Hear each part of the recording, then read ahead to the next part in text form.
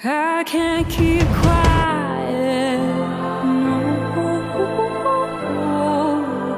No, I can't keep quiet.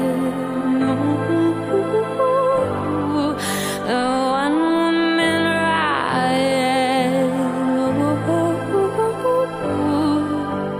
I can't keep quiet. This is Rumble with Michael Moore, and I am Michael Moore. Thank you, everybody, for tuning in here today to my podcast.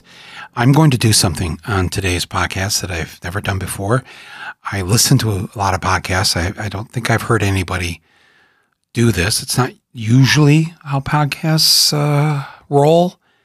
But today, as I'm recording this here on Wednesday evening, December 1st, Rosa Parks Day, 66 years to the day when she was arrested for not giving up her seat to a white man on that bus in Montgomery, Alabama. I always like to remember her on this day, and probably more so on this particular day, because the Supreme Court today listened to the arguments as to whether or not women in this country are second-class citizens. And it was clear that the majority of this court was licking their chops and excited, eager to be able to rule that they, the law, justice, the government, has a right to put its grubby paws on the reproductive organs of more than half of the population of this country. And it was such a profound day, and we've only been able to listen live to the Supreme Court, audio only, no picture, but we've only been able to listen live for a couple of months now. It's a brand new thing, And to listen to the arguments today from the state of Mississippi as they were essentially trying to overturn Roe versus Wade, but also the attorney for the Biden administration trying to stop this from happening, and then listening to the 9 justices. Oh my God.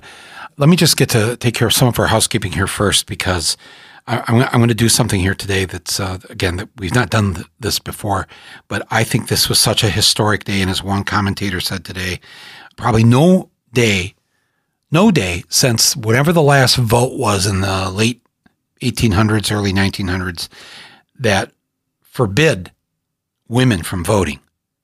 The last time that happened, before it finally became an amendment to the Constitution, that was the worst day for women until today. And this will go down in history today. And I've been very upset since this morning. And we were going to do something else today on Rumble. I wanted to talk about the shooting of the students in the high school in Michigan, high school about 25 miles from where I went to high school. And I have some things I want to say about that. So at some point here in the next days or weeks, hopefully we'll be able to do that too. There's so much going on, I know. But we decided that this was of utmost importance. So hang on for just a couple of minutes here while I just take care of some business here with you. First of all, I wanted to thank everybody who sent me a comment or a response from my last piece, my last online column that I wrote on my Substack site, michaelmoore.com. That's all you got to go to, michaelmoore.com, if you want to read this. I write usually one a week, and this was called Stop Watching and Reading the Pundit Boobery. And in this piece that I posted on Sunday, I attempted to upend some of the current myths and half-truths that are currently in our national discussion about the economy and our politics. When you've just watched too much television, or you have looked at too many items or things on the screen where you're not just air coming out of your ears, but steam, and not just steam, but your head's exploding, frankly. And you can't take it anymore. That's the impetus of what I wrote on Sunday. I'd love for you to read it if you haven't read it. And these columns are free every week. You just sign up by going to michaelmoore.com. You can get all my writings, and you can read this thing about the pundits. And also, I just want to let you know, for those of you who are thinking of getting some of our gear for friends or family for the holidays, that December 11th is the last day to order so that you have a guaranteed Postal Service first-class delivery by Christmas Eve. So if you want this for yourself, you want to give it to somebody, whatever, you've got a couple weeks left, not even a couple weeks really. So I encourage you to go to what we call the Moore Store. The address is store.michaelmoore.com. And you can get a whole bunch of great Rumble and Dog Eat Dog Films gear there, and whatever. It's a thing we've started.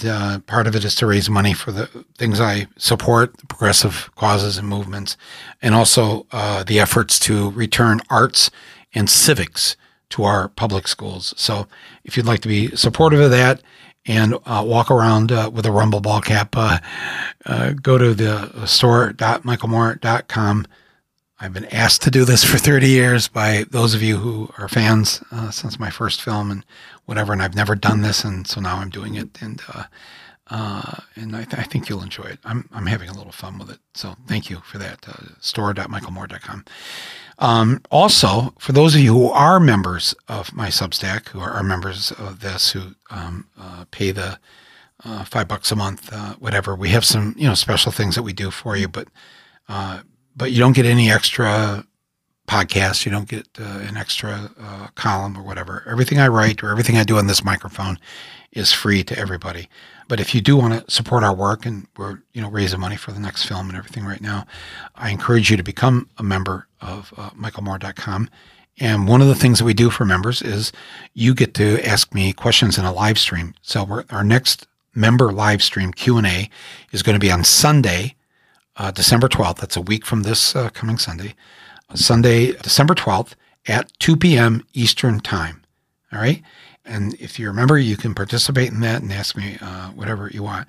It'll be the second time I'm doing this. We did one of these a month or two ago, and we had a great time with it. And those of you who are paid members participated, and it's really great. Now, if you're not a paid member, you're like, oh, come on, I can't. We've done a couple things here to keep the trolls out of the discussion, the hate and the spewing of, none of us want this anymore. And the only way we've figured out how to do this is if you want to make a comment on my page, or if you want to participate in things like the live stream Q&As, or we did one of these already and we're going to do another one called Mike's Movie Night, where you and I will watch a movie together, all of you, and then we'll have a discussion afterwards about the movie. Sometimes we'll have on the director or one of the stars of the film or whatever. That's another thing you get if you are a paid member. And so we're going to be announcing the next Mike's Movie Night coming up here in the next little bit. But right now, the next Q&A is Sunday, December 12th, 2 p.m. Members only for that. We look forward to talking to all of you out there who are supporting our work. Now, so before we get to the Supreme Court today, I just want to thank our underwriters for supporting our voice here. So first of all, a shout out to one of our longtime underwriters, Amazon Studios, and their documentary film, My Name is Pauli Murray. Amazon Studios has been backing some wonderful films and filmmakers, especially nonfiction films. They've put a lot of good support and money into helping documentary filmmakers, especially a lot of first-timers are getting their films seen thanks to Amazon Studios. And they've done this once again with this wonderful documentary called My Name is Pauli Murray. It was directed by Betsy West and Julie Cohen, who you may remember made the documentary RBG about Ruth Bader Ginsburg that was nominated for an Oscar back in 2019. And in this new film, these two women, these filmmakers, they are telling the story of someone who is often overlooked, as many people are in our history, Pauli Murray. She was a trailblazer in the legal world. She played an important role in the civil rights struggle, in the women's movement. Her ideas influenced RBG's fight for gender equality and Thurgood Marshall's civil rights arguments. She was a lawyer, a writer, a priest, a poet. And how come we've never heard of her, right? This is the beauty of documentary filmmakers that make these films that tell us things that, we think we know everything, and we know only maybe half of it, if that. Well, Pauli Murray, her story is finally being told. This film was an official selection at Sundance, the AFI Fest, and it won the Audience Award at the Aspen Film Festival. And Gloria Steinem, the great Gloria Steinem, said of this film, My Name is Pauli Murray, it is a beautiful film that vividly captures this pioneering attorney, activist, and dedicated memorist. So there you have it, my friends. Watch My Name is Pauli, Pauli. My Name is Pauli Murray on Prime. Watch it on Prime.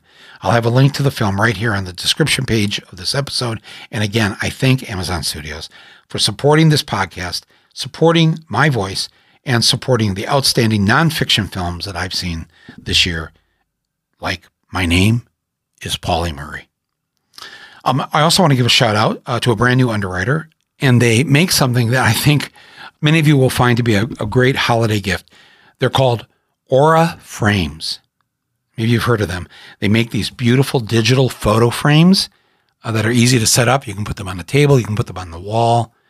And it's a great way to connect, to show family, friends, to have your loved ones who may live thousands of miles away there on the table, on the living room wall, especially in this age of social distancing where a lot of us have not seen family and friends for some time.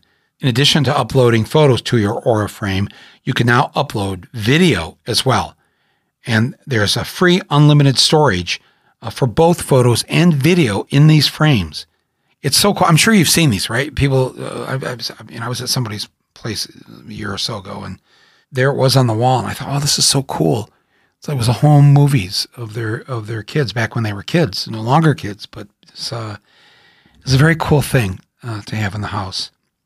And these frames, Aura frames, they're one of the most popular gifts now for Christmas, birthdays, Mother's Day, anniversaries, for anyone in the family. Actually, last year when they did this, they completely sold out on Christmas and Valentine's Day. They're offering now a discount this year for Rumble listeners. So visit Aura Frames. I'm going to spell that for you. Aura, A-U-R-A, frames.com, auraframes.com, and use the code RUMBLE to take $30 off Aura's best-selling digital picture frames. That's Aura, A-U-R-A, frames.com. Thank you, Aura, for joining us here on Rumble and supporting our voice and supporting what I hope is the good work that we're trying to do to create a better country and a better planet. Much appreciation from all of us. 'Cause no one knows me, no one ever will. If I don't say something, take that. Welcome back to Rumble with Michael Moore. As I'm recording this, just hours after the Supreme Court heard arguments as to whether or not to remove a woman's right to choose from one of the rights that we have in our democracy, I thought of doing something different here today, and the idea hit me as I listened to Justice Sotomayor ask this question to the Mississippi Attorney General and to the world about what they're in the process of doing. She's in the minority on the court, obviously. So you got the 9 up there, 6 conservatives, 3 liberals, and of the 6 conservatives, 3 appointed by Trump, and 2 of the Trump appointees also worked for George W. Bush to convince the Supreme Court to stop the counting of the votes back in 2000 and just put him in the White House, even though he had essentially lost the election. They were part of that. And Clarence Thomas was, Bush v. Gore, that was the case, was a 5-4 vote. One vote. There he's sitting there today, Clarence Thomas, one of the 5 that made up the majority that gave us George W. Bush and everything that came with him. So now today at the podium, arguing the case in front of the Supreme Court are 2 women, one who represents the Center for Reproductive Rights and the abortion clinic, the Women's Health Center in Jackson, Mississippi, and her name was Julie Rickleman. And along with her, President Biden's Solicitor General, Elizabeth B. Prelogar. So they're arguing in favor of women's rights, a women's right to choose, and then arguing against that was the Solicitor General of the state of Mississippi, Scott Stewart. Scott Stewart. Of course his name was Scott Stewart. And so for about 100 minutes, the case was made to the Supreme Court as to why the Mississippi law that forbids any abortion from taking place after the fetus is more than 15 weeks old. Right now, the law of the land, Roe v. Wade, allows an abortion up to 24 weeks of pregnancy. Well, it's 6 months. And Mississippi brought it down from 6 months to 15 weeks. And if you've ever been pregnant or known anybody who was pregnant, sometimes you don't go and find out you don't know, or you do know and you want some time to think about it. And the law has given you 6 months to think about it. It's a big decision, right? So that's how it was set up that way back in 1973. The vote at that time was a 7-2 vote in favor of a woman's right to choose. And of those 7 votes were 4 Republicans, 3 appointed by Richard Nixon, Justice Blackmun, Justice Powell, and Justice Burger. Chief Justice Burger voted for Roe v. Wade. Well, we have a different situation now today. And as I listened to the Supreme Court, the arguments, pro and con, by the attorneys, and the questions that they were asked by these 9 justices, I just could not believe what I was hearing. And you can see very clearly, the Times has already written a piece about this is sort of almost a done deal at this point. But I never like to feel that way, especially when it's about evil, and I like to think that maybe good will triumph over it, and that there's enough of us who are good and who will fight for the good. I have not given up on that after all these years. I have plenty of evidence as to why I should, but I don't. I don't because I have too much other evidence to show how far we've come, how far we can get if we just rise up. And today, as I was listening to this, and some of you are listening to this now on Thursday or Friday here this week, but well, let me read you what Justice Sotomayor said. So I'm listening to this, and all of a sudden, Justice Sotomayor, one of the 3 liberals on the court, frustrated, exhausted, decided to ask the existential question of the day, that a question that went beyond how we're going to vote on this abortion issue, but to the larger issue, a larger issue of our democracy. And this is what she said. She asked this question: will this institution survive the stench that this creates in the public perception that the Constitution and its reading are just political acts? I don't see how it is possible, how this is going to play out in any other way. Wow, that just hit me like a lightning bolt. We are creating a stench in this room, she says. And I thought, you know what? This is the podcast today. Not me complaining about this and fighting this and doing everything I want to scream bloody murder about this, but I've decided to turn this episode over to the United States Supreme Court. I want you to hear live what they said, what they did. I want you to hear the arguments from the attorneys. I think all of us as citizens of this democracy must listen to these words that were spoken inside the Supreme Court today, because your head, I'm telling you, my head was just going back and forth. They're doing this. They're actually going to do this. They're in the process of, in their questions and in thinking out loud, it's not so much of whether they are going to overturn Roe v. Wade. They're trying to work out the how. How can we do this? How can we get away with this? How do we make women second-class citizens? there's nothing more I can say. There's no guest I could have on today that would be more powerful in giving you the true sense of a historic moment where the majority gender is about to be nullified, where the majority gender is about to be placed into second-class citizenship. And what we do about it, what we're all going to have to do about it in the coming months.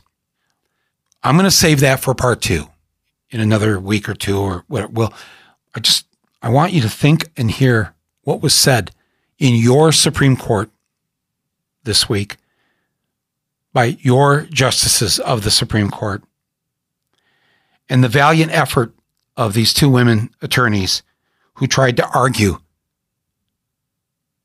and plead with the court to not reduce the majority gender to second-class status. They think they can do it. They think they could do this to women with God on their side. So, make yourselves comfortable. I'm going to play this in its entirety.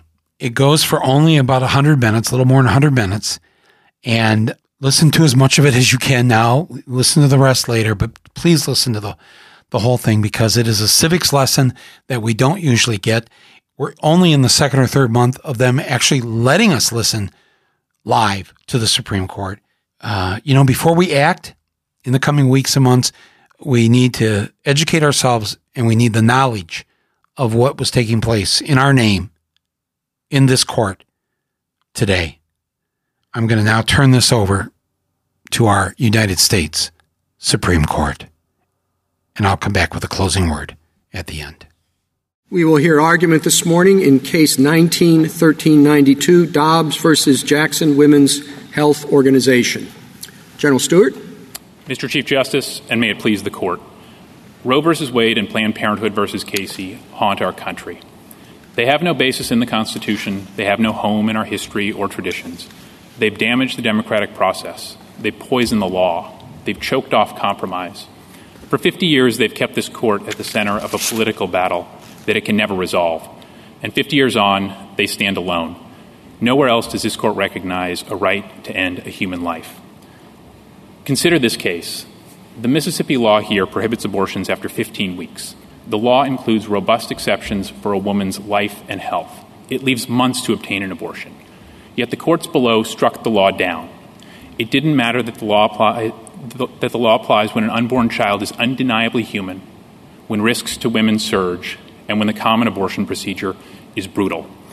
The lower courts held that because the law prohibits abortions before viability, it is unconstitutional no matter what.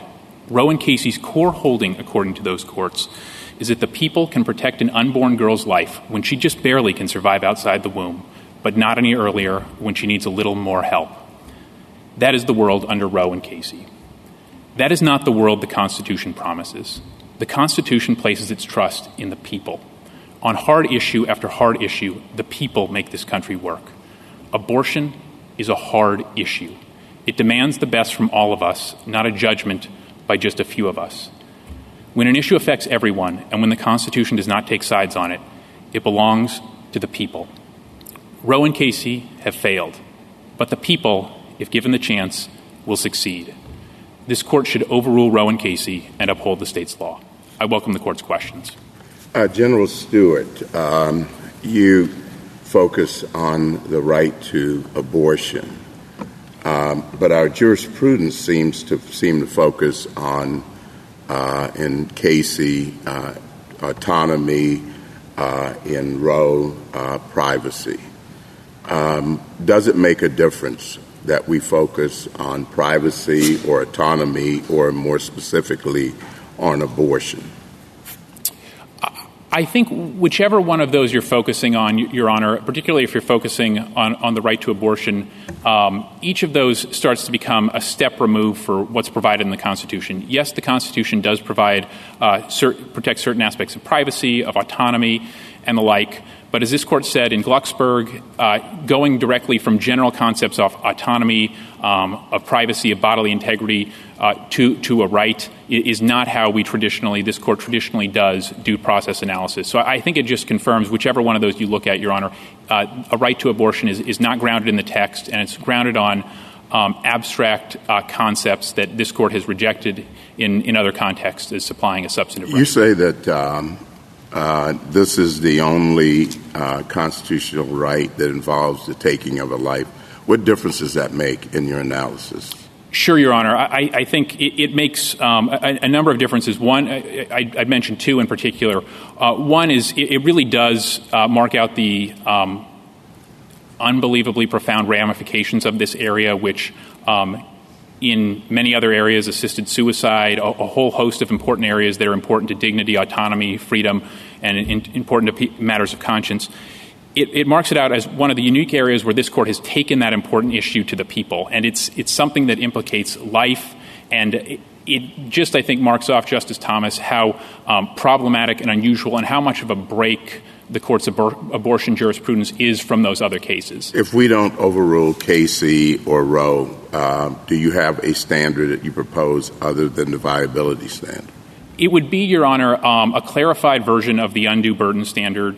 I would emphasize, I think, as Your Honor is alluding to, that no standard other than the rational basis review that applies to all laws will promote an administrable, workable, practicable, consistent jurisprudence that puts matters back with the people. I think anything heightened here is going to be problematic. But I would say if the court were not inclined to overrule Casey, the choice would be undue burden standard, untethered from any bright line viability rule.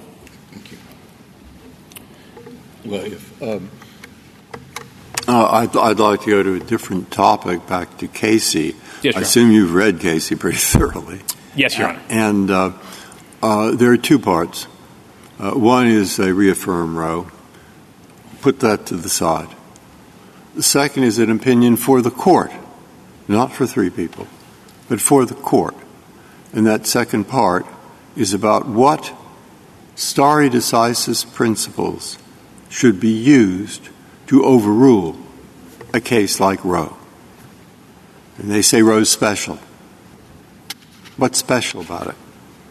They say it's rare. They call it a watershed. Why? Because the country is divided, because feelings run high, and yet the country, for better or for worse, decided to resolve their differences by this court laying down a constitutional principle, in this case, women's choice. That's what makes it rare. That's not what I'm asking you about. I want your reaction to what they said follows from that. What the court said follows from that is that it should be more unwilling to overrule a prior case. Far more unwilling we should be, whether that case is right or wrong, than the ordinary case. And why? Well, they have a lot of words there, but I'll give you about 10 or 20. There will be inevitable efforts to overturn it. Of course there will. Feelings run high. And it is particularly important to show what we do in overturning a case is grounded in principle and not social pressure, not political pressure. Only, quote, the most convincing justification can show that a later decision overruling, if that's what we did, was anything but a surrender to political pressures or new members. And that is an unjustified repudiation of principles on which the court stakes its authority. And then there are two sentences I'd like to read, because they say they really mean this, the court, not just three. To overrule under fire in the absence of the most compelling reason to re-examine a watershed decision would subvert the court's legitimacy beyond any serious question. And the last sentence, after they quote Potter Stewart on the same point, they say overruling unnecessarily and under pressure would lead to condemnation, the court's loss of confidence in the judiciary, the ability of the court to exercise the judicial power and to function as the Supreme Court of a nation dedicated to the rule of law. Now, that's the opinion of the court. All right? And it's about stare decisis and how we approach it. And I hope everybody reads this. It's at 505 U.S. 854 to 869. All right. What do you say to that? Sure, Justice Breyer. I would say a couple things. I would say we have very closely gone through the factors that the Casey court itself went through in stare decisis. More than half of our brief is devoted to stare decisis. We now have 30 years in the wake of Casey to see what Casey has done and what it hasn't done. It's caused some bad things in the eyes of some people and some good things in the eyes of some people. Your Honor. All right, go ahead. I'm sorry, Your Honor. What I'd emphasize, Your Honor, is that to the extent that I would not say it was the people that called this court to end the controversy. The people, many people vocally really just wanted to have the matter returned to them so that they could decide it locally, deal with it the way they thought best, and at least have a fighting chance to have their view prevail, which was not given to them under Roe and then as a result under Casey. And I'd also emphasize, Your Honor, that on stare decisis, just as I said, the last 30 years, workability, developments in the law, factual developments that states can't account for, the workability, the undue burden standard alone, many problems. On all the metrics that Casey was describing, or the vast bulk of them, Casey fails. And I'd also emphasize this as well, Justice Breyer, that Casey was not a great example of simply letting precedent stand. It recast Roe's reasoning. It overruled two of the court's most important abortion decisions. It jettisoned the trimester framework of Roe itself and adopted a new standard unknown to other parts of the law. Those are not the hallmarks of precedent, and they failed under this court's stare decisis. Okay, can I take it that your answer is, yes, you accept the way, the special rule, the rule for the rare watershed, the stare decisis principles for deciding whether to overturn such a case as Roe, you accept that and you think it's met.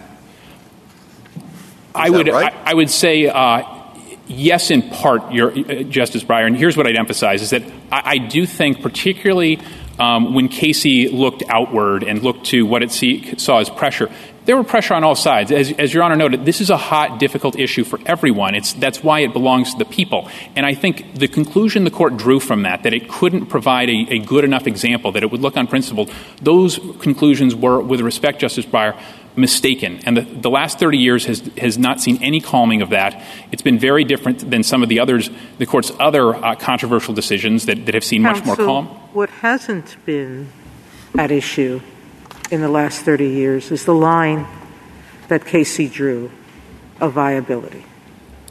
There has been some difference of opinion with respect to undue burden, but the right of a woman to choose, the right to control her own body, has been clearly set for since Casey and never challenged.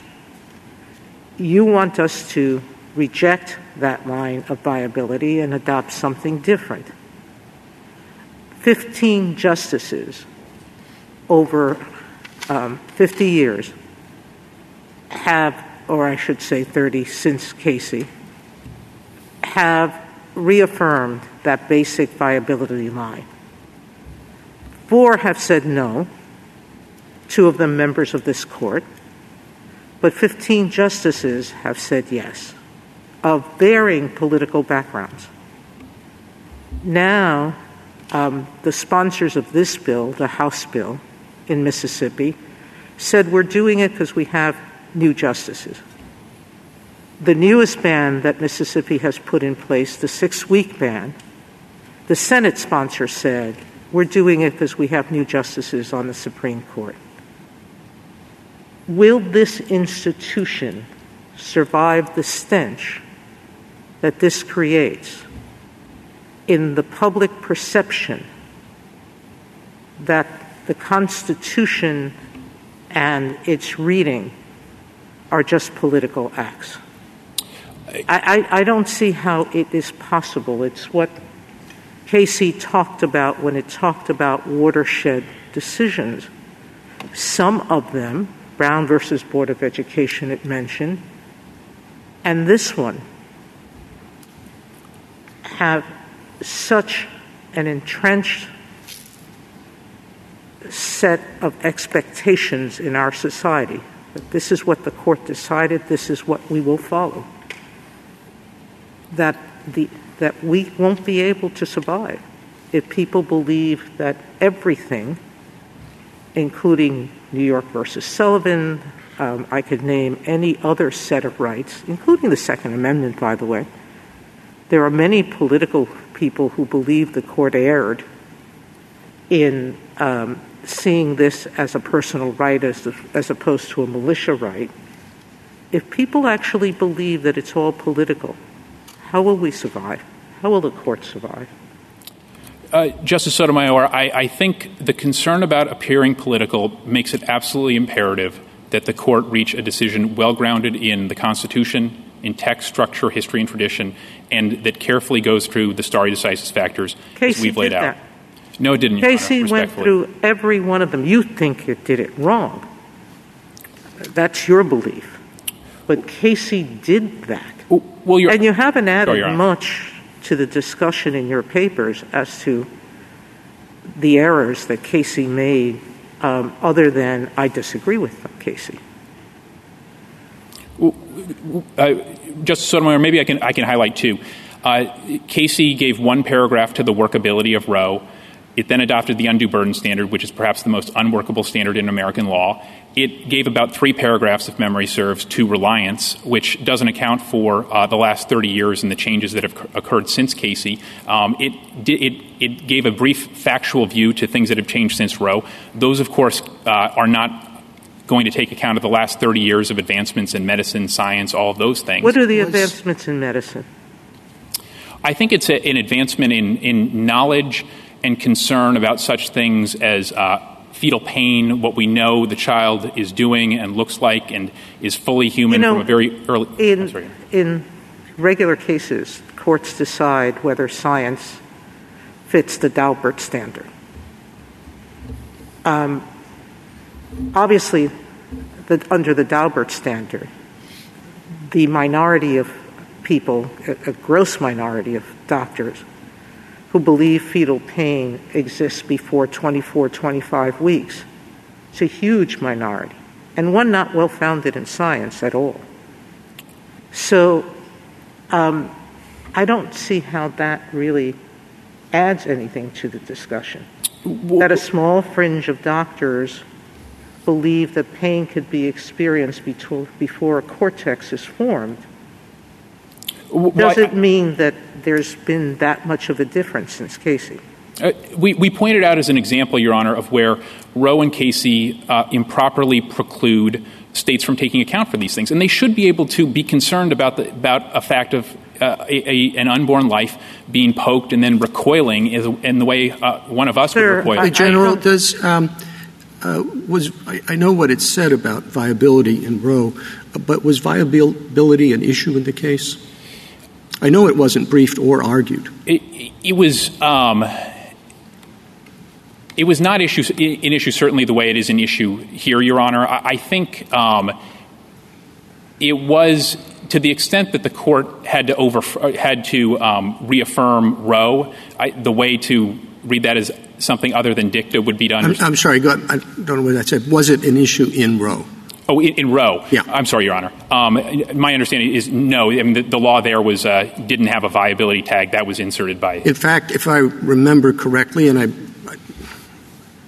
it's an unfortunate source, but it's there, in his papers, Justice Blackmun said that the viability line was dicta, and presumably he had some insight on the question. I think, and I'd add, Your Honor, Justice Blackmun, and I think as well his papers pointed out the arbitrary nature of it and the line-drawing problems in there, too. And then in Casey said that was the core principle or the central principle in Roe, viability. It said that after tossing out the trimester formula, which many people thought was the core principle. But was viability at issue in Casey?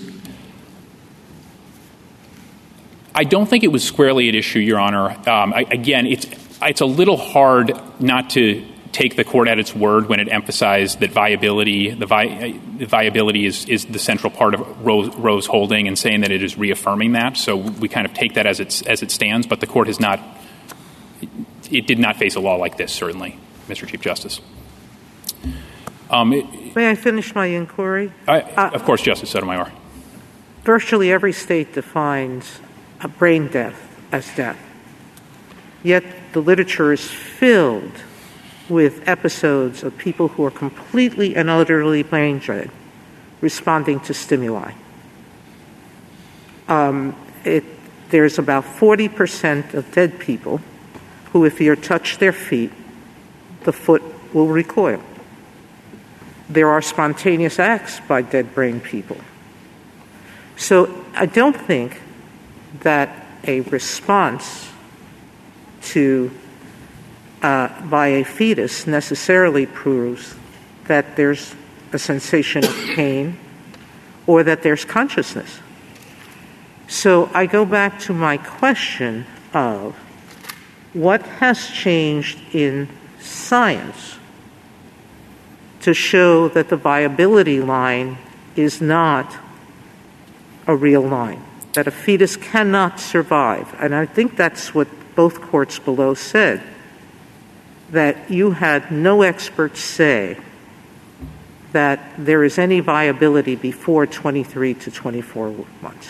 And what I'd say is this, Justice Sotomayor, is that the fundamental problem with viability, it's not really something that rests on science so much. It's that viability is not tethered to anything in the Constitution, in history, or tradition. It's a quintessentially legislative line. A legislature could think that viability makes sense as a place to draw the line, but it's quite reasonable for a legislature to draw the line elsewhere. There's so much that's not in the Constitution, including the fact that we have the last word. Marbury versus Madison. There is not anything in the Constitution that says that the Supreme Court, is the last word on what the Constitution means. It was totally novel at that time. And yet, what the court did was reason from the structure of the Constitution that that's what was intended. And here in Casey and in Roe, the court said there is inherent in our structure that there are certain personal decisions that belong to individuals and the states can't intrude on them. We've recognized them in terms of the religion parents will teach their children. We've recognized it in their ability to educate at home if they choose. They just have to educate them. We have recognized that sense of privacy in people's choices about whether to use contraception or not. We've recognized it in their right to choose who they're going to marry. I fear none of those things are written in the Constitution. They have all, like Marbury versus Madison, been discerned from the structure of the Constitution. Why do we now say that somehow Roe versus Roe and Casey are so unusual that they must be overturned? Well, Justice Sotomayor, I would emphasize two things. When you're going beyond the Constitution, this court has looked closely to... No, what I'm saying is they didn't go beyond the Constitution. Your Honor, they did not deduce those from the structure of the Constitution. They pointed to the 14th Amendment and reasoned that privacy in Roe, autonomy and similar values in Casey led to a right to abortion. That's not how this court traditionally does things, including in the vast run of cases that Your Honor ran through. The court looks to history and tradition, and here those decisively reject the proposition that states cannot legislate comprehensively on abortion before, after viability, and all throughout. So it's history and tradition, Your Honor. And I would also add, Your Honor, that those decisions, a great many of them draw, not just draw from text, history, and tradition, but they draw often clear lines, very workable, have not led to the many negative stare decisis factors that we identify here. General, go ahead. Go ahead, Justice Barrett. Would a decision in your favor call any of the cases that Justice Sotomayor is identifying into question? No, Your Honor. I think for a couple reasons. First of all, I think the vast run of those cases, and some mentioned from time to time, I think Griswold, Lawrence, Obergefell, these are cases that draw clear rules. You can't ban contraception, can't ban intimate romantic relationships between consenting adults, can't ban marriage of people of the same sex. Clear rules that have engendered strong reliance interests and that have not produced negative consequences or all the many other negative stare decisis considerations we pointed out, Your Honor. Also, I'd add none of them involve the purposeful termination of a human life. So those two features, stare decisis and termination of a human life, Your Honor, puts all of those safely out of reach if the court overrules here. Okay, so I'm sorry to interrupt again, but we really might be making progress. I mean, in the part that I read, of Casey, yes, Your Honor. I think they go back 150 years. Maybe now we could go back 200. They think there have only been two cases, which were what they call the watershed, and where these special tough overruling rules apply. You want this to be the third? Or do you think there were more? And if so, what were they?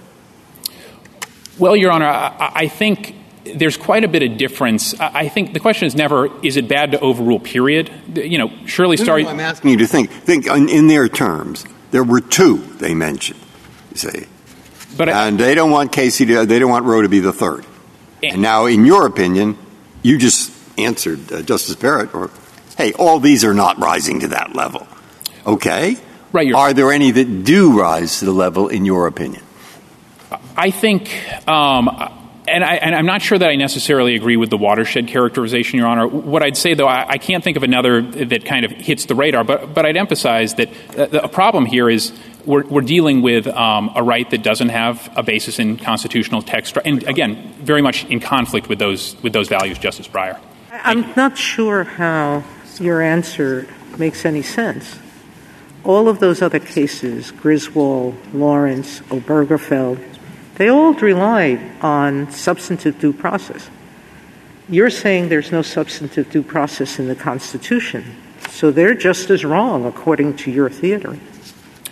No, Your Honor, we're quite comfortable with Washington versus Glucksberg and how it analyzes substantive due process, and it looks to text history. It looks to history and tradition to discipline the inquiry and make sure. I mean, in Obergefell, there was no history of same-sex marriage. And I think the court pointed out, look, when we were facing Loving versus Virginia. I'm not trying to argue that we should overturn those cases.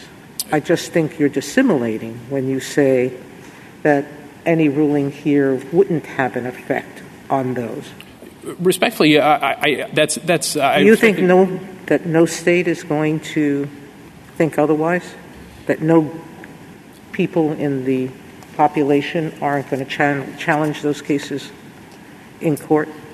I mean, Your Honor, we'll always have a diversity of views, but I think that's the point. I think that's one of the benefits of our society. Isn't that the point?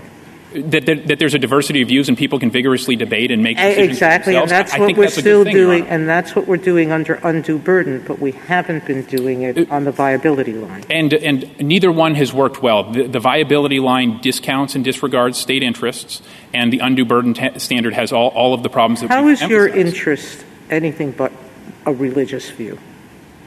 The issue of when life begins has been hotly debated by philosophers since the beginning of time. It's still debated in religions. So when you say this is the only right that takes away from the state the ability to protect a life, that's a religious view, isn't it? Because it assumes that a fetus is life at when? You're not drawing when do you suggest we begin that life? Your Honor, I aside from... I'm putting it aside from religion. I'll try to... I think there might be more than one question, and I'll do my very best, Justice Sotomayor. I think this court in Gonzalez pretty clearly recognized that before viability, we are talking with unborn life with a human organism. And I think the philosophical questions Your Honor mentioned all those reasons, that they're hard, they've been debated, they're important. Those are all reasons to return this to the people, because the people should get to debate these hard issues. And this court does not in that kind of a circumstance. So when does the life of a woman and putting her at risk enter the calculus? Meaning, right now, forcing women who are poor, and that's 75% of the population, and much higher percentage of those women in Mississippi who elect abortions before viability, they are put at a tremendously greater risk of medical complications and ending their life, 14 times greater to give birth to a child full term than it is to have an abortion before viability. And now the state is saying to these women, we can choose not only to physically complicate your existence, put you at medical risk, make you poorer by the choice, because we believe what? That Sure, Your Honor. I think to answer, I think the question I think you led with and then I think it expanded on, but is still on the same issue, is as to when does a woman's interest enter. As far as we're concerned, it's there the entire time. Our point is that all of the interests are there the entire time, and Roe and Casey improperly prevent states from taking account and weighing those interests however they think best. We're not General, are there secular philosophers and bioethicists who take the position that the rights of personhood begin at conception or at some point other than viability? I believe so. I mean, I think there's a wide array, of people of kind of all different views and of no faith views who would reasonably have that view, Your Honor. It's not tied to a religious view, and I don't think, were it otherwise, this Court's jurisprudence on this issue would run right into some of its religious exercise jurisprudence.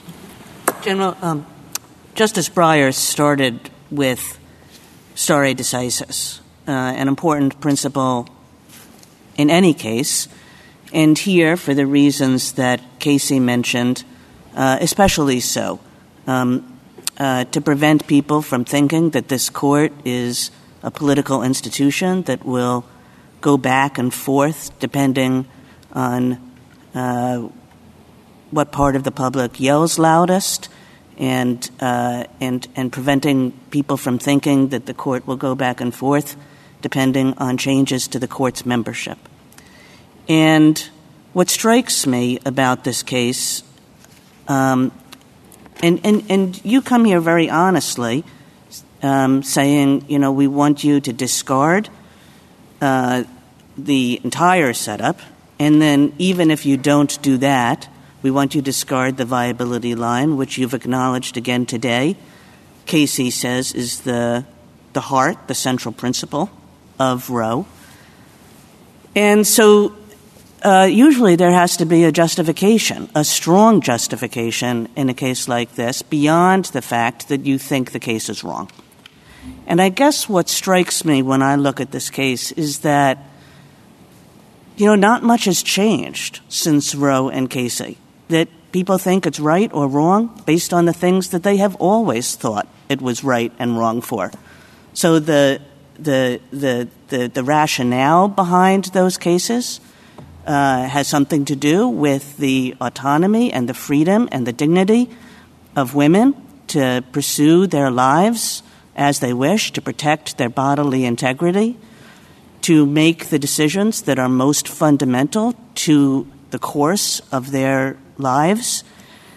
And always in those cases, there was an understanding that there were important interests on the other side in protecting life or protecting the potential for life, whether people saw it one way or the other way, and that there was a difficult question here and a balance to be made.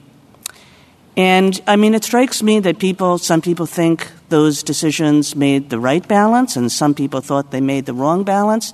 But in the end, we are in the same exact place as we were then, except that we're not, because there's been 50 years of water under the bridge, 50 years of decisions, saying that this is part of our law, that this is part of the fabric of women's existence in this country, and that places us in an entirely different situation than if you had come in 50 years ago and made the same arguments.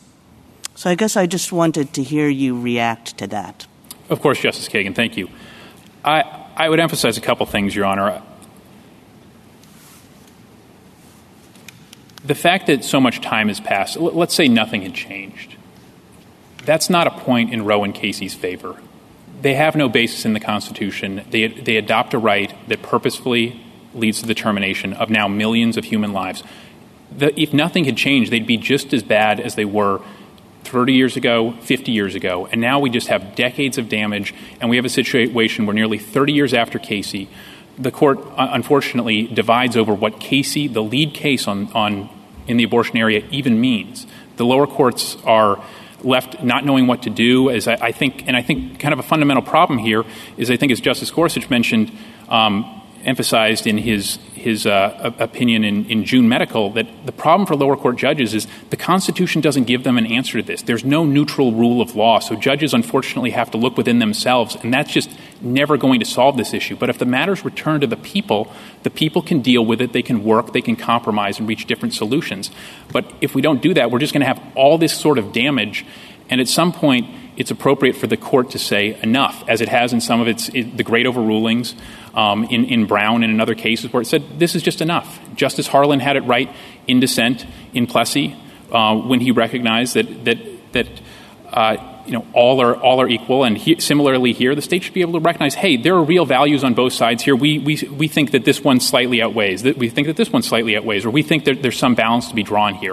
But if the court doesn't do that, Justice Kagan, it's just going to be continued damage, and the court will continue to plunge in this political issue. I apologize, Mr. Chief Justice. I've gone over. No, that's all right. I have just a few little, not little, I hope, questions. And the first gets back to the issue of viability. In your petition for cert, your first question, and the only one on which we granted review, was whether all pre-viability prohibitions on elective abortions are unconstitutional. And then I think it's fair to say that when you got to the brief on the merits, you kind of shifted gears and talked a lot more about whether or not Roe and Casey should be overruled. And I wanted to give you a chance to explain that. Sure, Your Honor. So a couple points. At the petition stage, we were, of course, we'd identified for the court 3 questions. We emphasized, as you do at the cert stage, hey, this is important. Only this court can resolve it. We emphasized, I believe it was 5 times, that the court was at the least going to need to reconsider, revisit, or reevaluate its precedents. And we asked the court to at least get rid of a viability line or any suggestion of a viability line. So we added, however, and we had to take account of the reality that this argument has not fared well in the lower courts. It's lost in every court of appeals. So we raised the issue in addition, but once the court granted only the first question, we presented every argument as we signaled we would present the full-blown constitutional merits argument with that fundamental question. So I'd emphasize that, Your Honor. It was kind of the shift. You go from cert stage to merit stage. The court granted one question. That question fairly includes what is the correct standard? Well, it fairly includes the broader arguments you raised. I'm not suggesting that. But on the other hand, it presumably included the viability question as well, because that's what you talked about in that one sentence. And we've addressed that as well, Your Honor. What I'd emphasize here is that the merits arguments of, the validity of Roe and Casey as an original matter, is there a viability rule based in the Constitution? Those are not that complicated or lengthy. The harder questions are, should the court overrule and take that momentous step? And that's why we devote a lot of space to that very important issue. We respect stare decisis and have walked through all those points. But again, focusing on the question presented and presenting our best arguments for that's what we've done, Mr. Chief Justice. On stare decisis, I think the first issue you look at is whether or not the decision at issue was wrongly decided. I've actually never quite understood how you evaluate that. Is it wrongly decided based on the legal principles and doctrine when it was decided or in retrospect? Because Roe, there are a lot of cases around the time of Roe, not of that magnitude, but the same type of analysis that went through exactly the sorts of things we today would say were erroneous. But do we look at it from today's – if we look at it from today's perspective, it's going to be a long list of cases that we're going to say were wrongly decided. Well, I'd say, Mr. Chief Justice, that you can look both. Was it wrong at the time? Has it been unmasked as wrong by new understandings, new knowledge, and any developments? But I don't think, as I think my colloquy with Justice Barrett indicated, the court won't have to be looking at many other areas, because this is an area that has a uniquely problematic set of stare decisis considerations. A lot of other controversial areas, or once controversial areas, are quite settled, clear rules, and don't have those considerations against them. So really, by overruling Roe and Casey, the court won't have to go down that road, and a lot of those decisions are quite readily groundable in history, tradition, and the court's traditional factors, Your Honor. Thank you. Justice Thomas? Justice Breyer? Justice Alito? Justice Sotomayor? Kagan? Justice? General, I just wanted to get your quick sense of how your intermediate positions would work. If basically the viability line was discarded and undue burden became the standard overall, a standard that, according to you, is an unclear one, what that would leave the court with going forward. I'm just sort of thinking about the great variety of regulations that states could pass. So whether one is 15 weeks and one is 12 weeks and one is 9 weeks, or variation across a wide variety of other dimensions, what would that look like coming to the court? How do you think we would be able to deal with that, or how would you counsel us to deal with that if the court were to go down that road? Well, I think this is not to push back against the end, and I will answer your question, Justice Kagan, but part of why we've counseled to overrule full scale is that that's the only way to get rid of a number of the problems that I think Your Honor is alluding to. And that's that when you have the undue burden standard, it's a very hard standard to apply. It's not objective. The court looks to the record in each case and what's going on. I mean, the court in Casey itself said under this record, this is not an undue burden. You couldn't say necessarily for certain that a certain number of weeks one place would be an undue burden, but would be okay another place. But again, that is the world we have under Casey. So if the court upholds this law under the undue burden standard, it would be carrying forward those features, which and I hope I've answered your question, but I think that's one of the very strong reasons to just go all the way and overrule Roe and Casey, Your Honor. Anyway. Justice Gorsuch? Justice Kavanaugh? I want to be clear about what you're arguing and not arguing. Yes, and to be clear, you're not arguing that the court somehow has the authority to itself prohibit abortion, or that this court has the authority to order the states to prohibit abortion, as I understand it, correct? Correct, Your Honor. And as I understand it, you're arguing that the Constitution's silent and therefore neutral on the question of abortion. In other words, that the Constitution's neither pro-life nor pro-choice on the question of abortion, but leaves the issue for the people of the states or perhaps Congress to resolve in the democratic process. Is that accurate? Right. We're saying it's left to the people, Your Honor. And so for if you were to prevail, the states, majority of states, or states still could and presumably would continue to freely allow abortion. Many states, some states, would be able to do that even if you prevail under your view. Is that correct? That's consistent with our view, Your Honor. It's one that allows all interests to have full voice, and many of the abortions we see in certain states that I don't think anybody would think would be moving to change their laws in a more restrictive direction. Thank you. Thank you, Your Honor. Justice Barrett? General, I have a question that is a little bit of a follow-up to one that Justice Breyer was asking you. That's about stare decisis, and I think a lot of the colloquy we've had with all of us has been about the benefits of stare decisis, which I don't think anyone disputes. And, of course, no one can dispute because it's part of our stare decisis doctrine that it's not an inexorable command and that there are some circumstances in which overruling is possible. We have Plessy, Brown, we have Bowers versus Hardwick to Lawrence. But in thinking about stare decisis, which is obviously the core of this case, how should we be thinking about it? I mean, Justice Breyer pointed out that in Casey, and in some respects, well, it was a different conception of stare decisis insofar as it very explicitly took into account public reaction. Is that a factor that you accept? Or are you arguing that we should minimize that factor? And is there a different set of rules? It is true that Casey identified Brown and West Coast Hotel as watershed decisions, but is there a distinct set of stare decisis considerations applicable to what the court might decide as a watershed decision? I don't think there should be a distinct set of considerations there, Your Honor. I think what I emphasize, and just to make sure, on the kind of legitimacy, the court looking outward, I think Casey was unusual in that regard. I think it was a mistake, and I think it's something that is kind of in conflict with this court's structure and approach as an independent branch looking to the Constitution rather than looking without. And I think that's one reason why traditionally the court is in some of its greatest overrulings, it's not looking without. It's saying this was wrong. It was wrong the day it was decided. We know it's wrong today, and it's led to all these terrible consequences. We should get rid of it.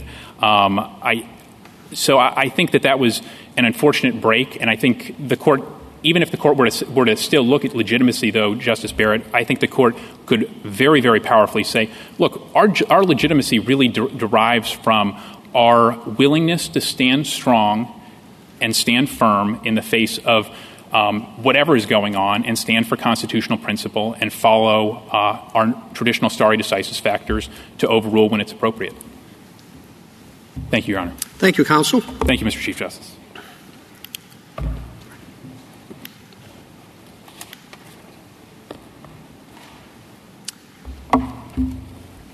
Ms. Rickleman. Mr. Chief Justice, and may it please the Court, Mississippi's ban on abortion 2 months before viability is flatly unconstitutional under decades of precedent. Mississippi asks the Court to dismantle this precedent and allow states to force women to remain pregnant and give birth against their will. The Court should refuse to do so for at least 3 reasons. First, stare decisis presents an especially high bar here. In Casey, this Court carefully examined and rejected every possible reason for overruling Roe, holding that a woman's right to end a pregnancy before viability was a rule of law and a component of liberty it could not renounce.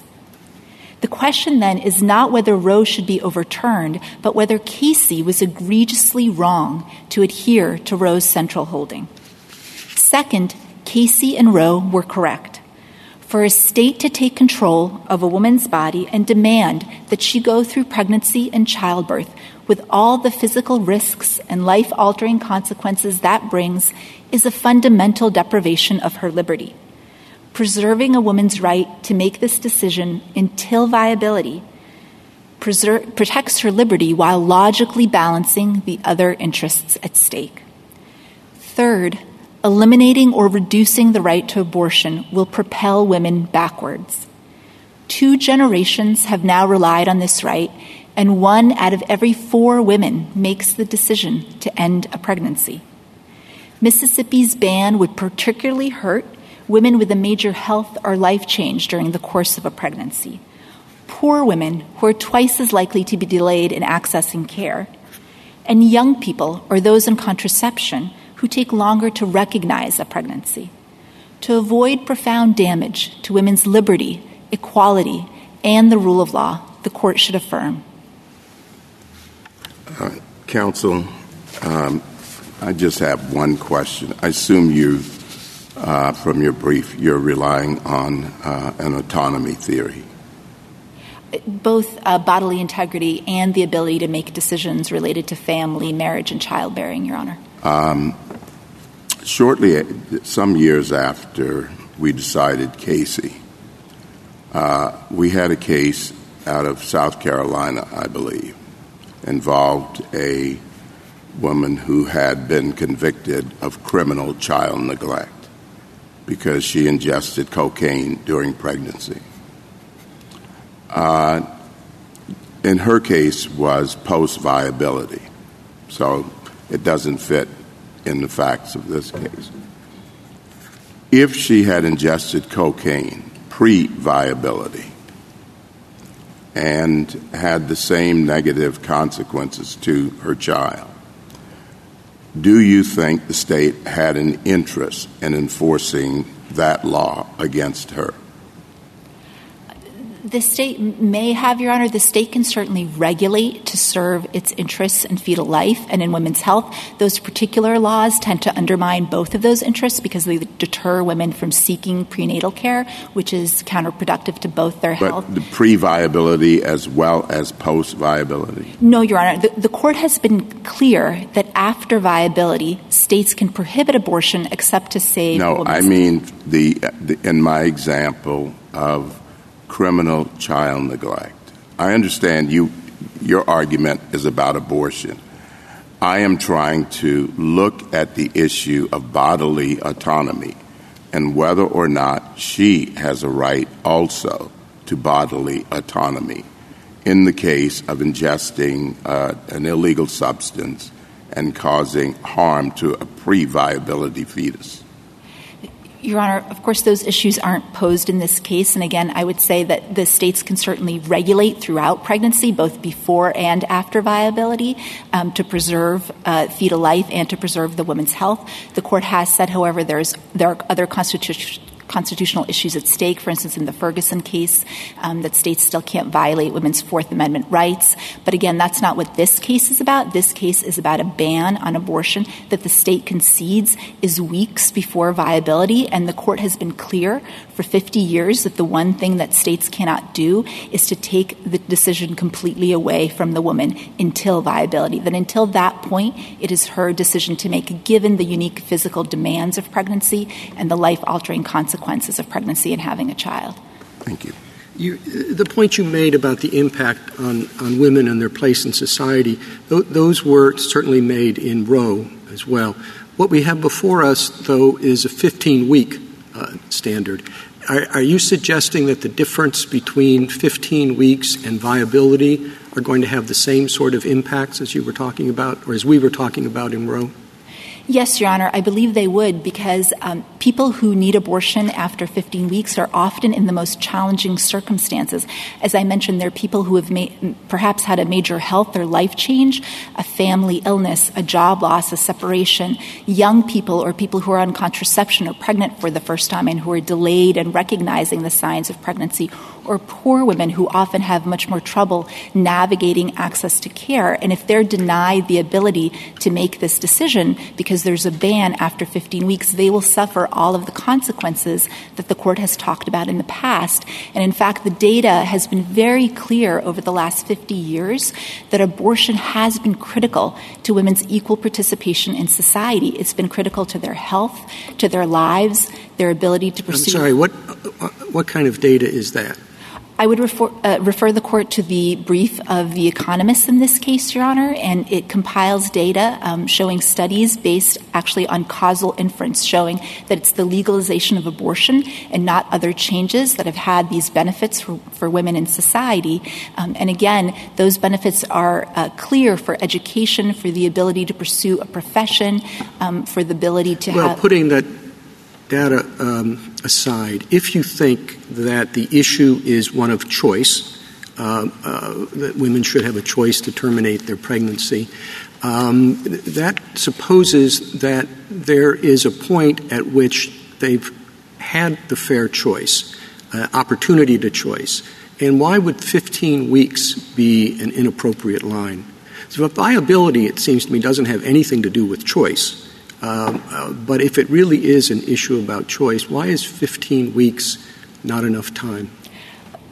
For a few reasons, Your Honor. First, the state has conceded that some women will not be able to obtain an abortion before 15 weeks, and this law will bar them from doing so. And a reasonable possibility standard would be completely unworkable for the courts. It would be both less principled and less workable than viability, and some of the reasons for that are without viability, there will be no stopping point. States will rush to ban abortion at virtually any point in pregnancy. Mississippi itself has a 6-week ban that it's defending with very similar arguments as it's using to defend the 15-week ban, and there are states that have bans. Well, I know, but I'd like to focus on the 15-week ban because that's not a dramatic departure from viability.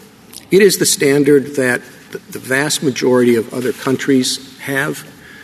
When you get to the viability standard, we share that standard with the People's Republic of China and North Korea. And I don't think you have to be in favor of looking to international law to set our constitutional standards to be concerned if those are share that particular time period. I think there's two questions there, Your Honor, if I may. First, that is not correct about international law. In fact, the majority of countries that permit legal access to abortion allow access right up until viability, even if they have nominal lines earlier. So, for example, Canada, Great Britain, and most of Europe allows access to abortion right up until viability, and it also doesn't have the same barriers in place. What do you mean, even if they have nominal lines earlier? Some countries, Your Honor, have a nominal line of 12 weeks or 18 weeks, but they permit legal access to abortion after that point for broad social reasons, health reasons, socioeconomic reasons. So their regimes really aren't comparable, and they also don't have the same types of barriers that we have here. So if the court were to move the line substantially backwards, and 15 weeks is 9 weeks before viability, Your Honor, it's quite a bit backwards, it may need to reconsider the rules around regulations, because if it's cutting the time period to obtain an abortion roughly in half, then those barriers are going to be much more important. Thank you. Ms. Rickleman, I have a question about the safe haven laws.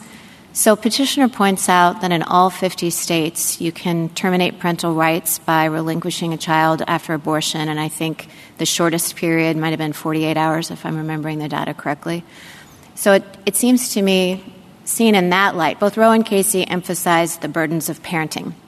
And insofar as you and many of your amici focus on the ways in which the forced parenting, forced motherhood would hinder women's access to the workplace and to equal opportunities. It's also focused on the consequences of parenting and the obligations of motherhood that flow from pregnancy. Why don't the safe haven laws take care of that problem? It seems to me that it focuses the burden much more narrowly. There is, without question, an infringement on bodily autonomy, which we have in other contexts like vaccines. However, it doesn't seem to me to follow that pregnancy and then parenthood are all part of the same burden. And so it seems to me that the choice more focused would be between, say, the ability to get an abortion at 23 weeks or the state requiring the woman to go 15, 16 weeks more and then terminate parental rights at the conclusion. Why didn't you address the safe haven laws, and why don't they matter? I think they don't matter for a couple of reasons, Your Honor. First, even if some of those laws are new since Casey, the idea that a woman could place a child up for adoption has, of course, been true since Roe. So it's a consideration that the court already had before it when it decided those cases and adhered to the viability line. But in addition, we don't just focus on the burdens of parenting, and neither did Roe and Casey. Instead, pregnancy itself is unique. It imposes unique physical demands and risk on women, and in fact has impact on all of their lives, on their ability to care for other children, other family members, on their ability to work. And in particular, in Mississippi, those risks are alarmingly high. It's 75 times more dangerous to give birth in Mississippi than it is to have a pre-viability abortion, and those risks are disproportionately threatening the lives of women of color. So are you saying, I mean, actually, as I read Roe and Casey, they don't talk very much about adoption. It's a passing reference that means out of the obligations of parenthood. But as I hear this answer, then are you saying that the right, as you conceive of it, is grounded primarily in the bearing of the child, in the carrying of pregnancy, and not so much looking forward into the consequences on professional opportunities and work life and economic burdens? No, Your Honor. I believe it's both, and that is exactly how Casey talked about it. It talked about the two strands of cases that supported the right. One was the strand of cases supporting bodily integrity, and it cited to cases like Cruzan and Riggins versus Nevada. And the second was the strand of cases supporting decisional autonomy, and specifically decisions related to childbearing, marriage, and procreation decisions like Griswold, Loving. And so it's really both strands that we're relying on here. May I ask you a question about stare decisis, counsel? Your colleagues on the other side have emphasized that Casey rejected Roe's trimester framework and replaced it with an undue burden standard. they argue that the undue burden standard was not well known to the law before that. And then they argue that the undue burden standard has evolved over time, too, in ways that the court has found difficult to agree upon. In Hellerstedt, for example, they point out in their briefs that the court seemed to suggest that a court should consider both the benefits and the burdens associated with the proposed restriction. In June Medical, more recently, the court splintered on that same question, whether benefits could be considered or only burdens. And so the argument goes that this has proved to be, putting aside all the other obviously difficult questions in the case, that the standard itself has proved difficult to administer and that is relevant to the stare decisis analysis. And I just wanted to give you an opportunity to respond. Yes, Your Honor. The first point I'd like to make is the undue burden test is not at issue in this case. That is the test that applies to regulations, not prohibitions, and the state has conceded that this is a prohibition. In fact, that's the title of this law, is an act to prohibit abortion after 15 weeks. And the only thing that's at issue in this case is the viability line, and the viability line has been enduringly workable. The lower federal courts have applied it consistently and uniformly for 50 years, and the Fifth Circuit here below had no difficulty striking down this law unanimously 3-0. So it's been an exceedingly workable standard. And if I may return to your question, Mr. Chief Justice, a reasonable possibility standard would not be workable. It would ultimately boil down to an argument that states can prohibit a category of women from exercising a constitutional right merely because of the number of people in the category. And that's just not how constitutional rights work. A state would never say that it could ban religious services on a Wednesday evening, for example, simply because most people could attend religious services on another night of the week. So I actually just wanted to that's helpful, I think. I just want to make sure I understand what you're telling me, counsel, that if the court were to, in this case, step past viability and apply undue burden, the undue burden test to regulations prior to viability, you would agree with the other side, I think, that that's not a workable standard. Is that a fair understanding of what you're telling the court? No, Your Honor. I think that would be workable? I believe that, if I may clarify, I believe the undue burden test has been workable for regulations. I understand that. If it were to apply, if the court were to, and I thought this is what you were saying in response to the Chief Justice, but maybe I'm mistaken. Please correct me if I am. But what is your argument against applying the undue burden standard prior to viability? If the undue burden standard, as this court laid out in Casey, which includes the viability line, is applied. I'm asking. I know we're fighting the hypothetical here, counsel. All right, accept the hypothetical. Hypothetically, the court were to extend the undue burden standard to regulations prior to viability. Would that be workable, or would that not be workable in your view? Without viability, it would not be workable, Your Honor, because it would ultimately, again, always come down to a claim that states can bar a certain category of people from exercising this right simply because of the number of people in the category. And that's not a workable standard, and it's not a constitutional I appreciate that clarification. Thank you.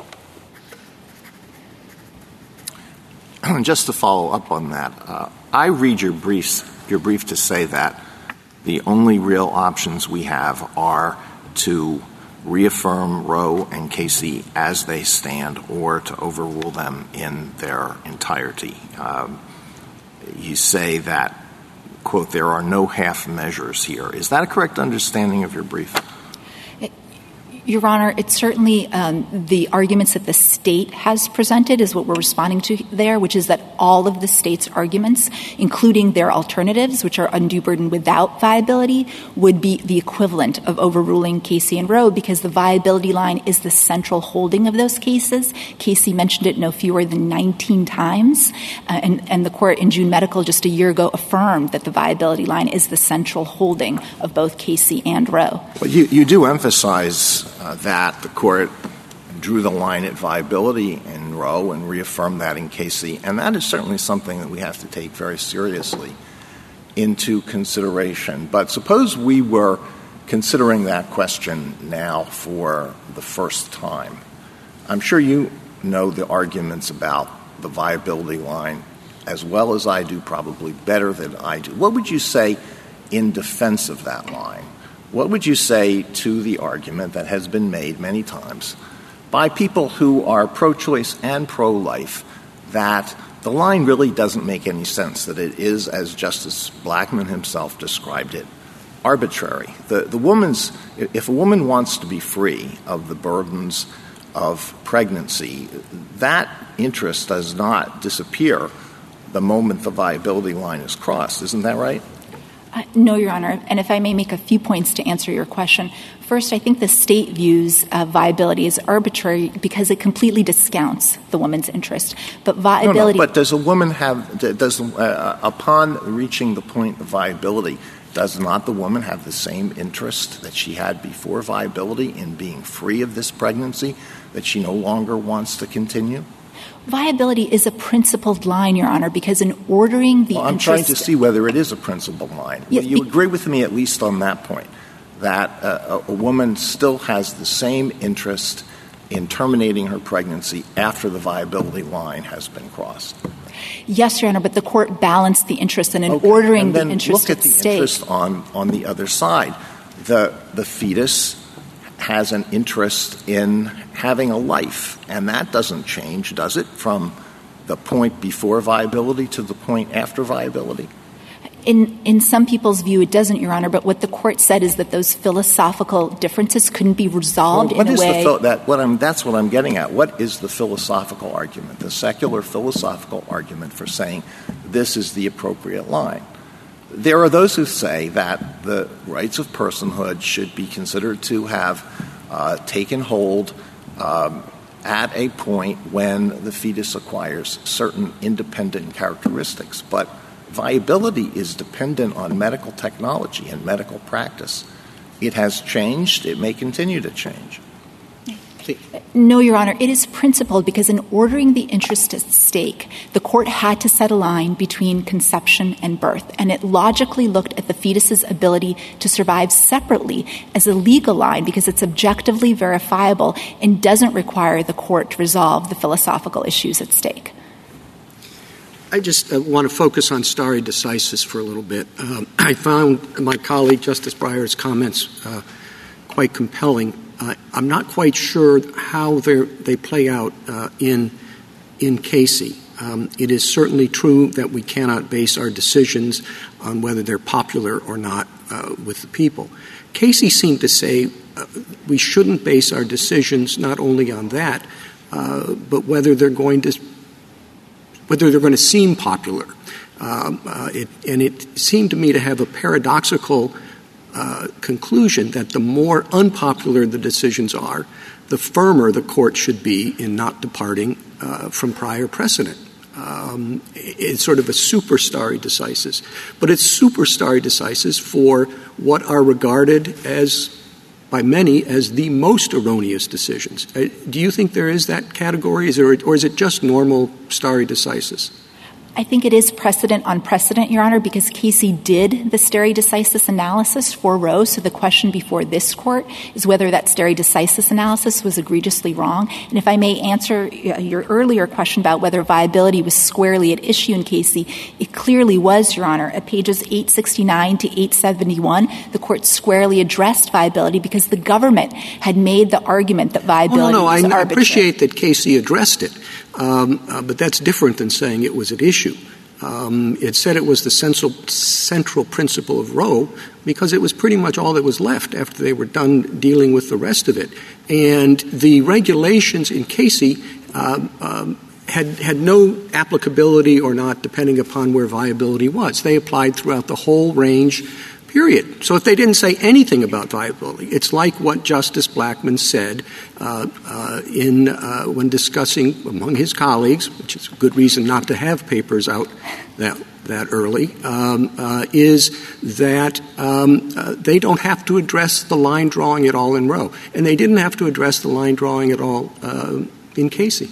I disagree with that, Your Honor, because the undue burden test incorporates the viability line. That was what the court was assessing the regulations against, whether they imposed a substantial obstacle in the path of a woman before viability. And if a prohibition like this law isn't a substantial obstacle, then nothing would be. So the issue was squarely before the court, and in fact, the court said at page 879 that in adopting the undue burden test, it was not disturbing the viability line. It's a very interesting question that I think Justice Barrett raised, too.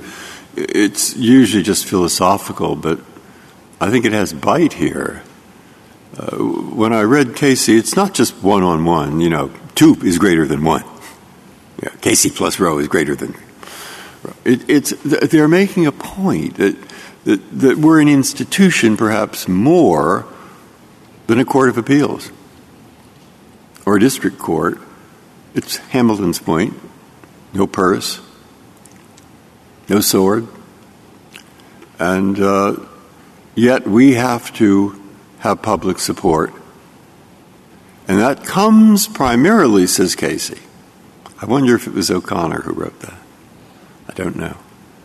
But it comes primarily from people believing that we do our job.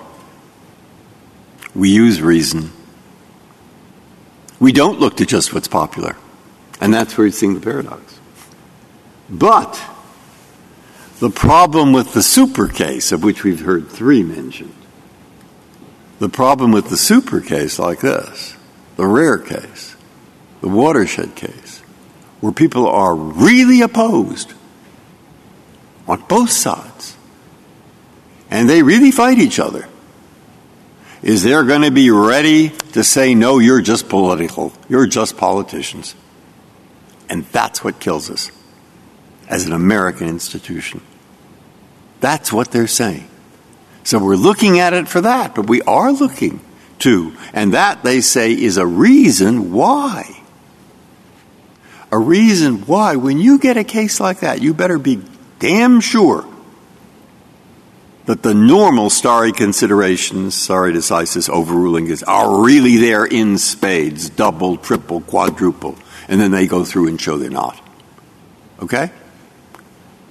What's the paradox? Maybe you think I've just made an argument that there isn't one, but really, in my head, I'm thinking I'm not sure. There may be one. And I don't know if you've ever thought about this. I don't know if you've ever, when that occurred to you, I don't want to overrule the stare. I wouldn't want the court to overrule the stare decisis section of Casey. You say? And that's what I think is being brought up. And maybe I haven't made it clearer, but I've tried to.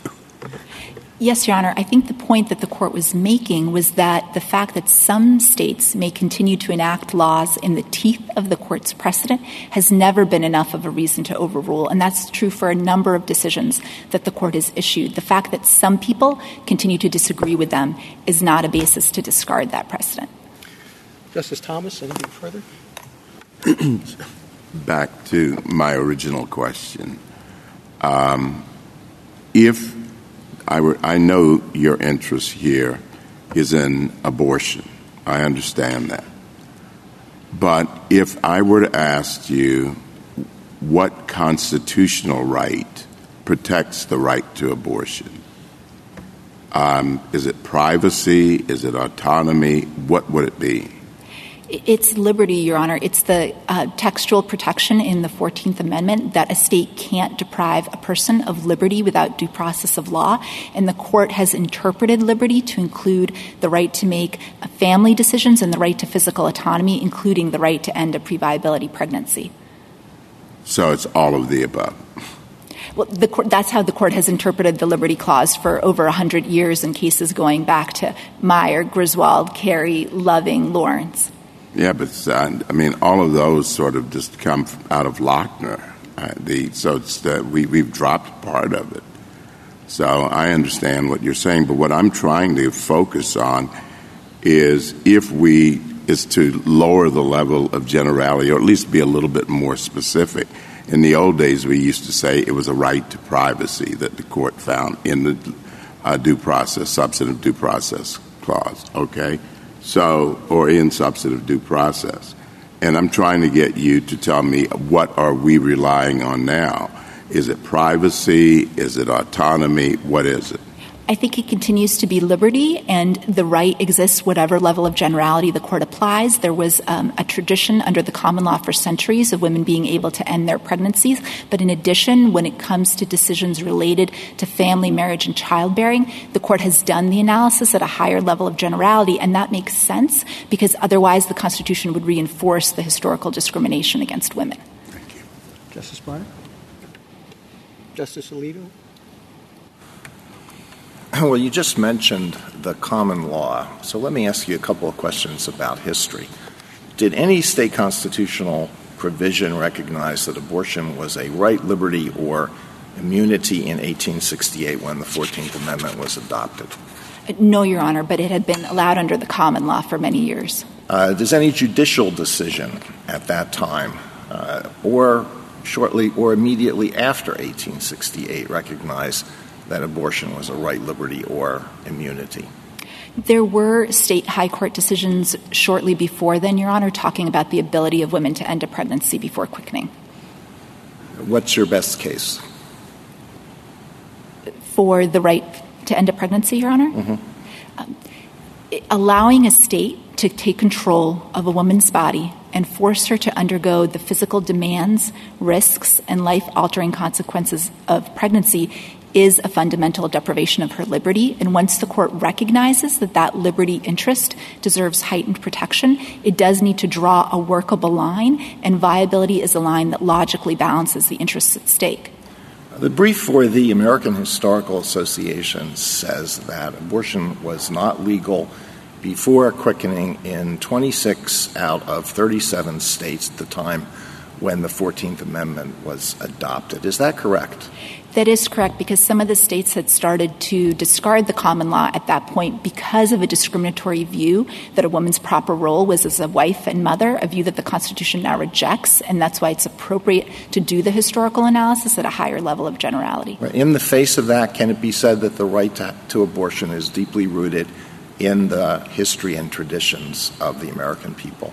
Yes, it can, Your Honor. Again, at the founding, women were able to end their pregnancy under the common law. And in fact, this court in Glucksburg specifically discussed Casey as a decision based on history and tradition. And at note 19 specifically called out and relied on Roe's conclusion that at the time of the founding and well into the 1800s, women had the ability to end a pregnancy. What was the principal source that the court relied on in Roe for its historical analysis? Who was the author of that article? I apologize, Your Honor. I don't remember the author. I know that the court spent many pages of the opinion doing a historical analysis. There's also a brief on behalf of several key American historian associations that go through that history in detail, because there's even more information now that supports Roe's legal conclusions. All right, thank you.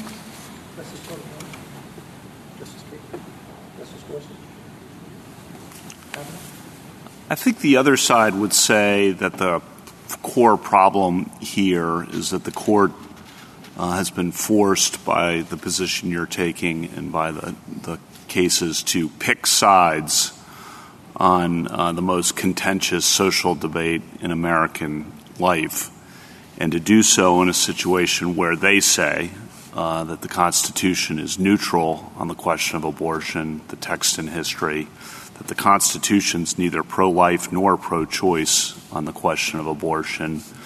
And they would say, therefore, it should be left to the people, to the states, or to Congress.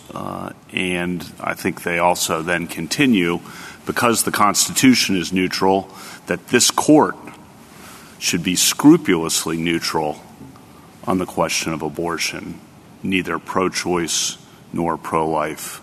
But because they say the Constitution doesn't give us the authority, we should leave it to the states, and we should be scrupulously neutral on the question. And that they are saying here, I think, that we should return to a position of neutrality on that contentious social issue rather than continuing to pick sides on that issue. So I think that's, at a big picture level, their argument. I want to give you a chance to respond to that.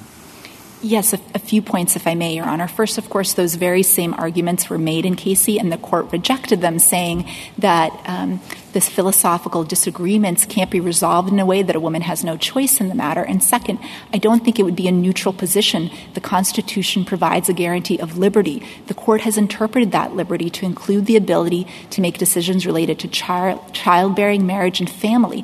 Women have an equal right to liberty under the Constitution, Your Honor, and if they're not able to make this decision, if states can take control of women's bodies and force them to endure months of pregnancy and childbirth, then they will never have equal status under the Constitution. And I want to ask a question about stare decisis and to think about how to approach that here, because there have been lots of questions picking up on Justice Barrett's questions and others. And history helps. Think about stare decisis as I've looked at it, and the history of how the courts applied stare decisis. And when you really dig into it, history tells a somewhat different story, I think, than is sometimes assumed. If you think about some of the most important cases, the most consequential cases in this court's history, there's a string of them where the cases overruled precedent. Brown v. Board outlawed separate but equal. Baker versus Carr, which set the stage for one person, one vote. West Coast Hotel, which recognized the state's authority to regulate business.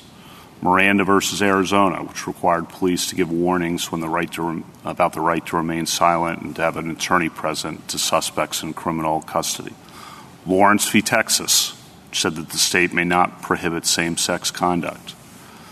Knapp versus Ohio, which held that the exclusionary rule applies to state criminal prosecutions to exclude evidence obtained in violation of the Fourth Amendment.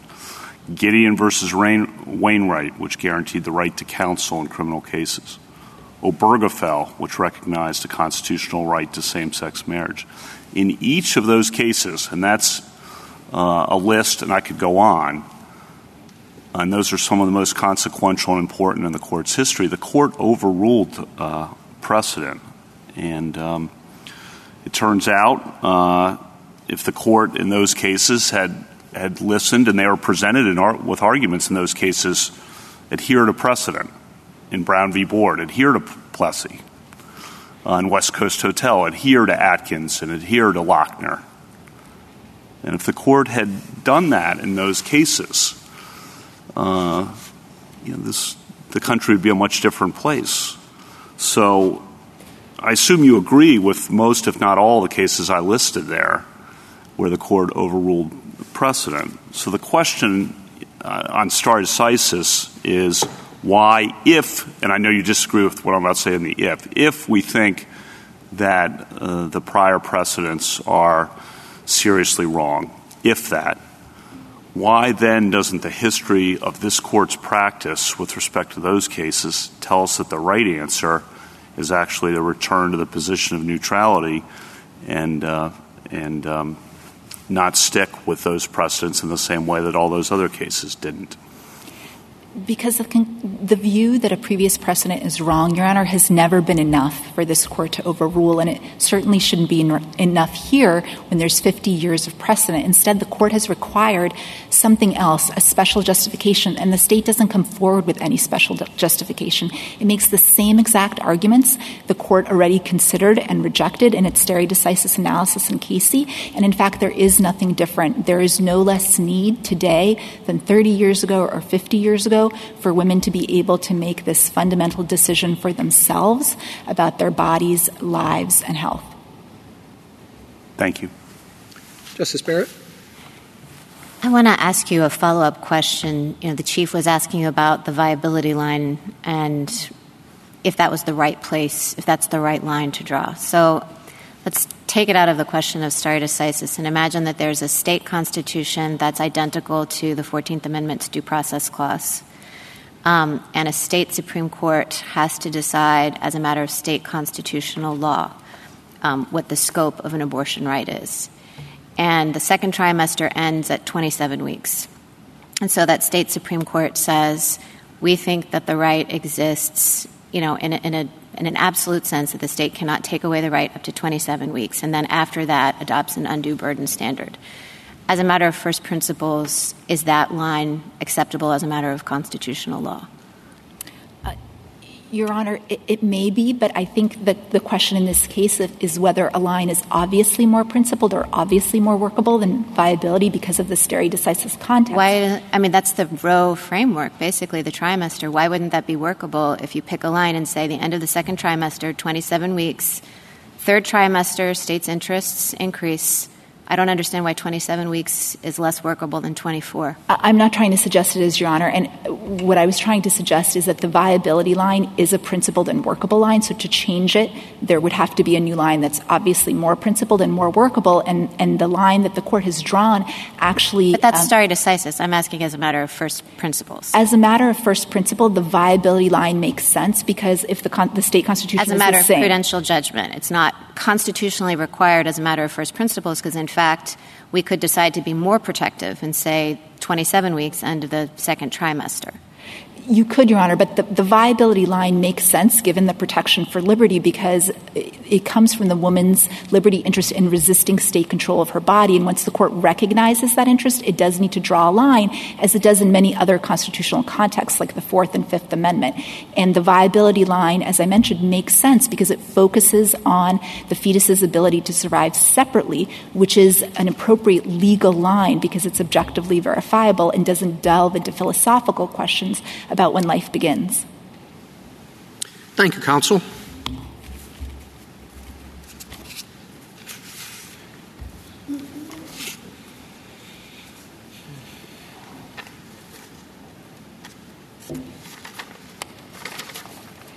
General Prelogar.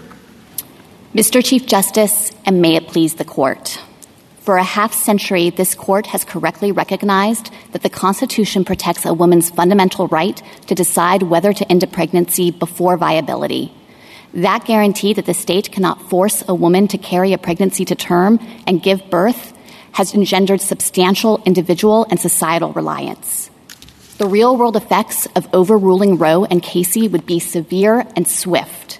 Nearly half of the states already have or are expected to enact bans on abortion at all stages of pregnancy, many without exceptions for rape or incest. Women who are unable to travel hundreds of miles to gain access to legal abortion will be required to continue with their pregnancies and give birth with profound effects on their bodies, their health, and the course of their lives. If this Court renounces the liberty interest recognized in Roe and reaffirmed in Casey, it would be an unprecedented contraction of individual rights and a stark departure from principles of stare decisis. The Court has never revoked a right that is so fundamental to so many Americans and so central to their ability to participate fully and equally in society. The Court should not overrule this central component of women's liberty. General, would you specifically tell me, state what the right is? Is it specifically abortion? Is it liberty? Is it autonomy? Is it privacy? The right is grounded in the liberty component of the 14th Amendment, Justice Thomas, but I think that it promotes interests in autonomy, bodily integrity, liberty, and equality. And I do think that it is specifically the right to abortion here, the right of a woman to be able to control without the state forcing her to continue a pregnancy, whether to carry that baby to term. I understand we're talking about abortion here, but what is confusing is that if we were talking about the Second Amendment, I know exactly what we're talking about. If we're talking about the Fourth Amendment, I know what we're talking about because it's written, it's there. What specifically is the right here that we're talking about? Well, Justice Thomas, I think that the Court in those other contexts with respect to those other amendments has had to articulate what the text means and the bounds of the constitutional guarantees. And it's done so through a variety of different tests that implement First Amendment rights, Second Amendment rights, Fourth Amendment rights. So I don't think that there is anything unprecedented or anomalous about the right that the Court articulated in Roe and Casey and the way that it implemented that right by defining the scope of the liberty interest by reference to viability and providing that that is the moment moment when the balance of interest tips and when the state can act to prohibit a woman from getting an abortion based on its interest in protecting the fetal life at that point. So the right specifically is abortion? It's the right of a woman prior to viability to control whether to continue with a pregnancy, yes. Thank you. General, I am interested in Justice Kavanaugh's long litany of cases in which we've overruled precedent, and we have. Yet you did call this unprecedented. As I see the structure of the Constitution, the body of it is the relationship of the three branches of government, and then there is the relationship of the federal government to the state, and through our incorporation of the 14th Amendment of the state vis-a-vis the individual, it's the federal government and the state's relationship to individuals. And I see the Bill of Rights, including the 14th Amendment, as basically setting the limits, giving individual freedom to do certain things, and stopping the government from intruding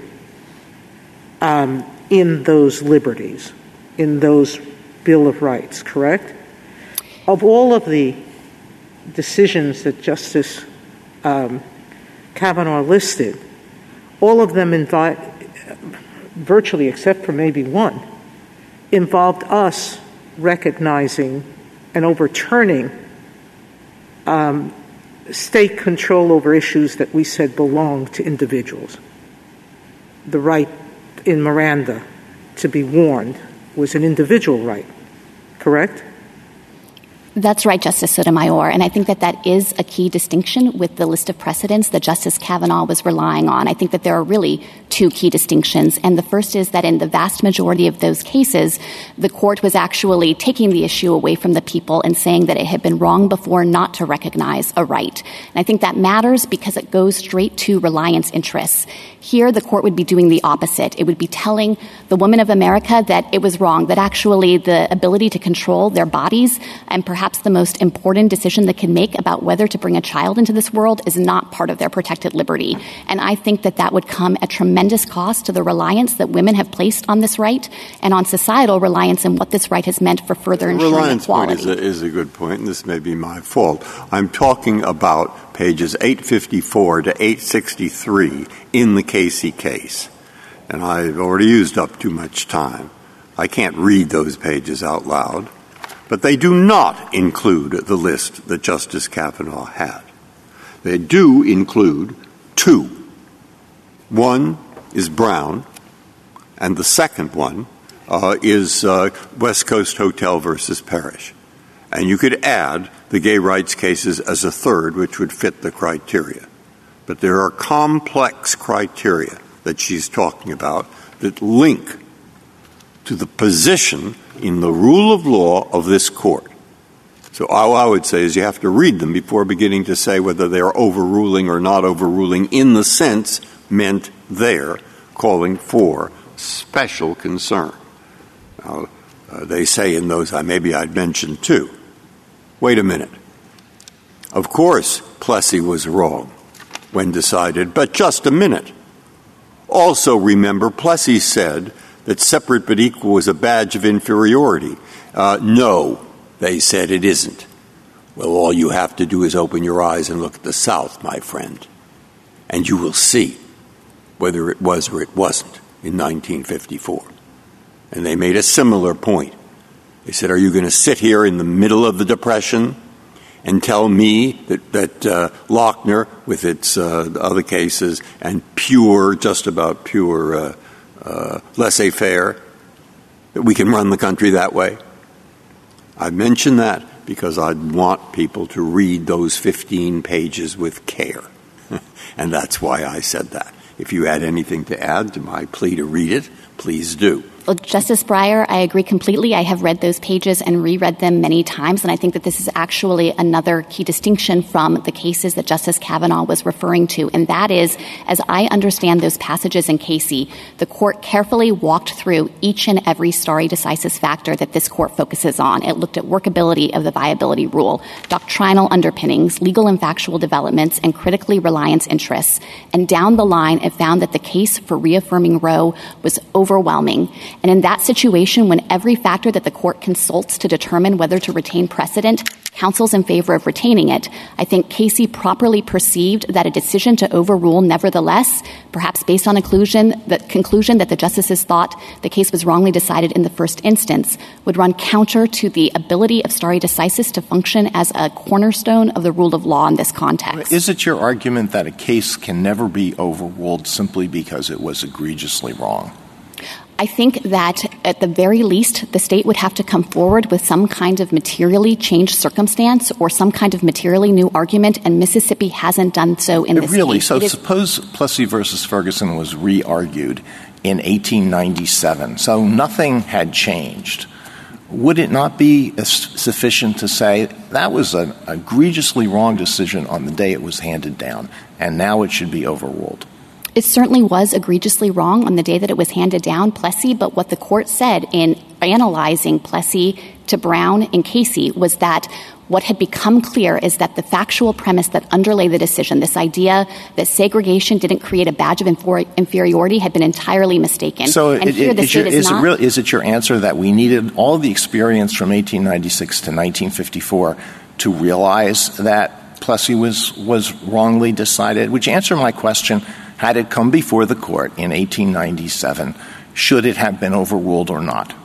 I think it should have been overruled, but I think that the factual premise was wrong in the moment it was decided, and the court realized that and clarified that when it overruled. So there are circumstances in which a decision may be overruled, properly overruled, when it must be overruled, simply because it was egregiously wrong at the moment it was decided. Well, I think every other stare decisis factor likewise would have justified overruling in that interest, that actually it would run counter to any notion of reasonable reliance, that it was not a workable rule, that it had become an outlier in our understanding of fundamental freedoms. Well, there was a lot of reliance on Plessy. The South built up a whole society based on the idea of white supremacy. So there was a lot of reliance. It was improper reliance. It was reliance on an egregiously wrong understanding of what equal protection means. But your answer is, I still don't understand. I still don't have your answer clearly. Can a decision be overruled simply because it was erroneously wrong, even if nothing has changed between the time of that decision and the time when the court is called upon to consider whether it should be overruled? Yes or no? Can you give me a yes or no answer on that? This court, no, has never overruled in that situation just based on a conclusion that the decision was wrong. It has always applied the stare decisis factors and likewise found that they warrant overruling in that instance. And Casey did that. It applied the stare decisis factors. If stare decisis is to mean anything, it has to mean that that kind of extensive consideration of all of the same arguments for whether to retain or discard a precedent itself is an additional layer of precedent that needs to be relied on and can form a stable foundation of the rule of law. General, you've talked a number of times about the reliance interests here, and I think I'd like you to say a little bit more about that, because, sometimes when we talk about reliance interests, it's like there's a rule of law, and you look at it and you say, oh, somebody will enforce my contract because of this rule, and it has a very kind of grounded quality to it. And as Casey talked about the reliance interests here, they're a little bit more airy. And I just wanted to get your sense of what are the reliance interests here, and how do they cash out on the ground? Well, there are multiple reliance interests here, as I think Casey correctly recognized. Casey pointed to the individual reliance of women and their partners who had been able to organize their lives and make important life decisions against the backdrop of having control over this incredibly consequential decision whether to have a child. And people make decisions in reliance on having that kind of reproductive control, decisions about where to live, what relationships to enter into, what investments to make in their jobs and careers. And so I think on a very individual level, there has been and profound reliance. And it's certainly the case that not every woman in America has needed to exercise this right or has wanted to, but 1 in 4 American women have had an abortion. And for those women, the right secured by Roe and Casey has been critical in ensuring that they can control their bodies and control their lives. And then I think there's a second dimension to it that Casey also properly recognized, and that's the societal dimension. That's the understanding of our society, even though this has been a controversial decision, that this is a liberty interest of women. It's the case that not everyone agrees with Roe versus Wade, but just about every person in America knows what this court held. They know how the court has defined this concept of liberty for women and what control they will have in the situation of an unplanned pregnancy. And for the court to reverse course now, I think would run counter to that societal reliance and the very concept we have of what equality is guaranteed to women in this country. It is certainly true that there can be some planning by some people about pregnancy. People who are raped don't have a choice, whether it's by an outsider or their own husband. And not everybody can afford contraceptives, contrary to your adversary's brief. In fact, 19% of the women in Mississippi are uninsured, so they don't have money to pay for contraceptives. So, but why their point in their brief was, contraceptives, if you use them, the failure rate is very small, et cetera, how can there be real reliance? So could you address that issue? Of course. So first, this is not a new circumstance. Since Roe and Casey, contraceptives existed in 1973 and in 1992, and still the court recognized that unplanned pregnancies would persist and deeply implicate the liberty interest of women. But I think even on the facts, the state is mistaken here. A contraceptive failure rate in this country is at about 10% using the most common methods. That means that women using contraceptives, approximately 1 in 10 will experience an unplanned pregnancy in the first year of use alone. About half the women who have unplanned pregnancies were on contraceptives in the month that occurred. And so I think the idea that contraceptives could make the need for abortion dissipate is just contrary to the factual reality. You also mentioned, or maybe it was your co-counsel, that life changes for women after 15 weeks. That's exactly right, Justice Sotomayor. And I think that this is responsive as well to the questions that the Chief Justice was asking about, in particular, the impact of enforcing a 15-week bar in this case. The court has always looked at that issue by looking at the people for whom the law is a restriction, not those for whom it's irrelevant. So the question is, why would women need access to abortion after 15 weeks, and what is the effect on them? And there are any number of women who cannot get an abortion earlier. They don't realize that they're pregnant. That's especially true of women who are young or don't haven't experienced a pregnancy before, or their life circumstances change, as you referred to, Justice Sotomayor. They lose their job, or their relationship breaks apart, or they have medical complications. Or for many women, they don't have the resources to pay for it earlier. It takes time for them to raise the money or make the appropriate logistical arrangements to be able to take time off work and travel and have childcare. And for all those women in this category who need access to abortion after 15 weeks, the fact that other women were able to exercise their constitutional rights does nothing to diminish the impact on their liberty interests in forcing them to continue with that pregnancy. Thank you. General, following up on that, would that argument be true in terms of viability as well? In other words, your discussion of the reliance interests and the ability of women and men to control their lives in reliance on the right to an abortion, the argument would not be as strong, I think you'll have to concede, given what we're talking about, which is not a prohibition. It's a 15-week line. Is that right? Yes. You have to hypothesize people who have planned their lives according to a 24 or whatever week limit it is, but not a 15-week limit on abortion, right? Well, I don't think the court has ever analyzed reliance with that kind of parsing. I think here the force of the viability line is that it's clearly demarcated the scope of a woman's protected liberty interest in this context. And the state is not actually asking this court to replace it with a clear 15-week line that would provide some measure of continued protection for this right. They're asking the court to reverse the liberty interest altogether or leave it up in the air. And if that were to happen, then immediately states with 6-week bans, 8-week bans, 10-week bans, and so on would seek to enforce those with no continued guidance of what the scope of the liberty interest is going forward. Well, that may be what they're asking for, but the thing that is at issue before us today is 15 weeks. And I just wonder what the strength of your reliance arguments, which sounded to me like being based on a total prohibition, would be if there isn't a total prohibition. And as far as viability goes, I don't see what that has to do with the question of choice at all. Well, I think as Casey emphasized in reaffirming the viability line, the court justified that as having both a logical and a biological justification that it marks the point in pregnancy when the fetus is capable of meaningful life. No, that's what John Hart Ely explained was a complete syllogism. That's the definition of viability. It's not a reason that viability is a good line. Well, it's focused on the idea of fetal separateness, and I think that that is a line that also accords with the history and tradition in this country of abortion regulation.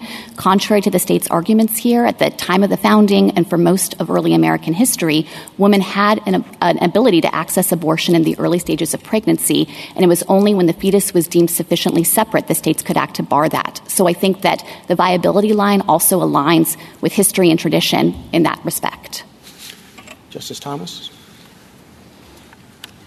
You heard my question to counsel earlier about the woman who was convicted of criminal child neglect. What would be your reaction to that as far as her liberty and whether or not the liberty interest that we're talking about extends to her? Well, Justice Thomas, I have to confess that I haven't read the specific case you're referring to, but if I understand the question you were posing, it sounds as though the state is seeking to regulate for a child that's been born that was injured while it was inside the womb. And I think that we are not denying that a state has an interest there. We're not denying that a state has an interest here either. Roe recognized that states have interests that exist from the outset of pregnancy. But with respect to this specific right to abortion, there are also profound liberty interests of the woman on the other side of the scale, and not being forced to continue with a pregnancy, not being forced to endure childbirth, and to have a child out in the world. And the state's arguments here seem to ask this court to look only at its interests and to ignore entirely those incredibly weighty interests of the woman on the other side. Thank you. Justice Breyer? No? Justice Gorsuch? Anything further? I just want to make sure I understand your response to the Chief Justice. If this court were to reject the viability line, do you see any other intelligible principle that the court could choose? Well, I think that it would be critically important, even if this court were to reject the viability line, to reinforce and reaffirm the fundamental and profound liberty interest at stake here. And I'm sorry for interrupting, but that wasn't my question. I understand that point fully by the end of this argument. That is deeply clear to me. I understand your position. I'm just asking a question about whether you think there would be another alternative line that the government would propose or not. You emphasized that if 15 weeks were approved, then we'd have cases about 12 and 10 and 8 and 6. And so my question is there a line in there that the government believes would be principled or not?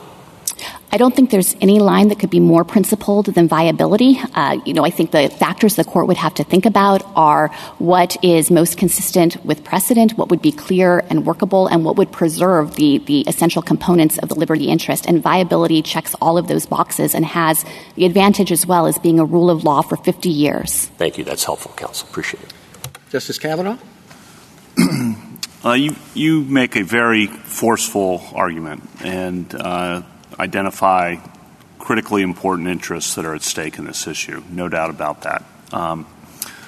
The other side says, though, that there are two interests at stake, that there's also the interest in fetal life at stake as well. And in your brief, you say that the existing framework accommodates, that's your word, both the interest of the pregnant woman and the interest of the fetus.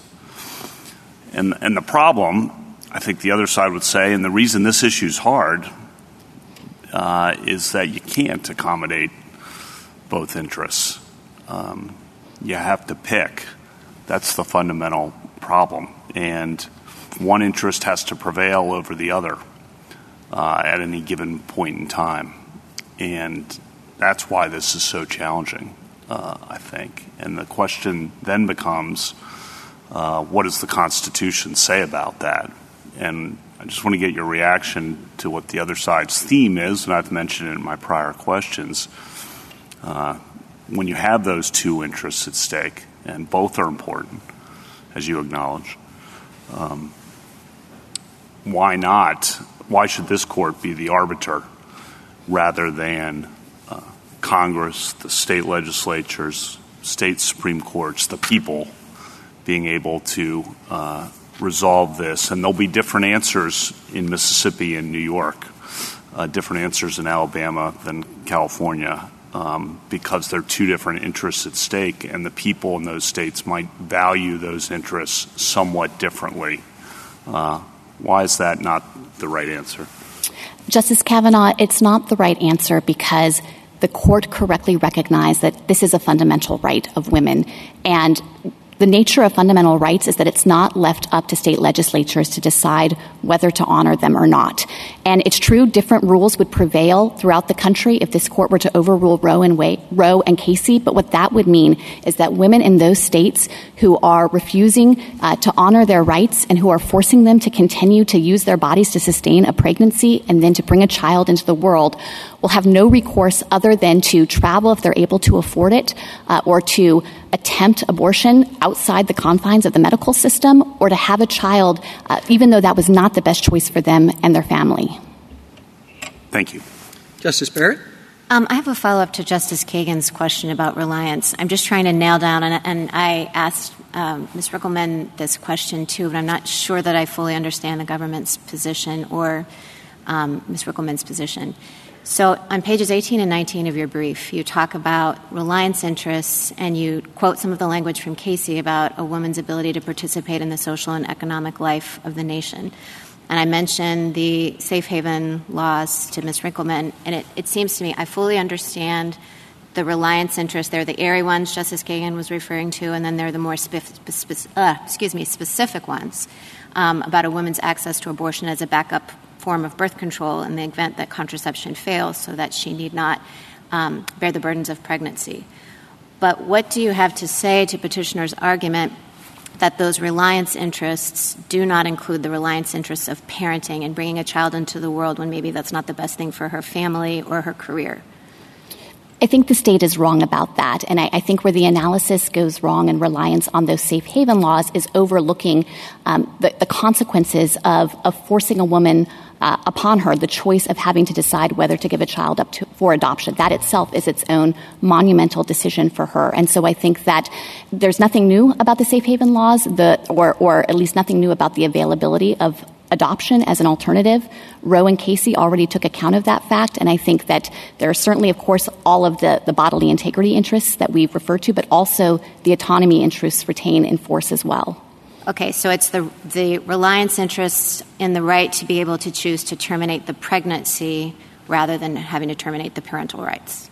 I think that is part of it, yes. And I think for many women that is an incredibly difficult choice, but it's one that this court for 50 years has recognized must be left up to them based on their beliefs and their conscience and their determination about what is best for the course of their lives. Thank you, General. Thank you, General. Rebuttal, General Stewart. Thank you, Mr. Chief Justice. I'd like to do my best to make 3 points. First, picking up where you just left off, Justice Barrett, on safe haven laws. The respondents in this case, I believe, as Your Honor pointed out, have emphasized parenting burdens being a lead or the lead reason that women seek abortions. I would emphasize safe haven laws, as best I've been able to find, first came into existence in 1999 in Texas. They're now ubiquitous, and you're correct, Justice Barrett, that they relieve that huge burden. I would also add that as to burdens during pregnancy. I would emphasize that contraception is more accessible and affordable and available than it was at the time of Roe or Casey. It serves the same goal of allowing women to decide if, when, and how many children to have. And I would also note, just frankly, the lowest cost abortion at Jackson Women's Health is $600 for the abortion. Additional costs and further fees. According to my friends, the respondents and their amici, there are also additional costs related to travel, taking off time off of work, accommodations, all of those sorts of things. Whether somebody is uninsured or not, the costs of contraception are consistently significantly less than those.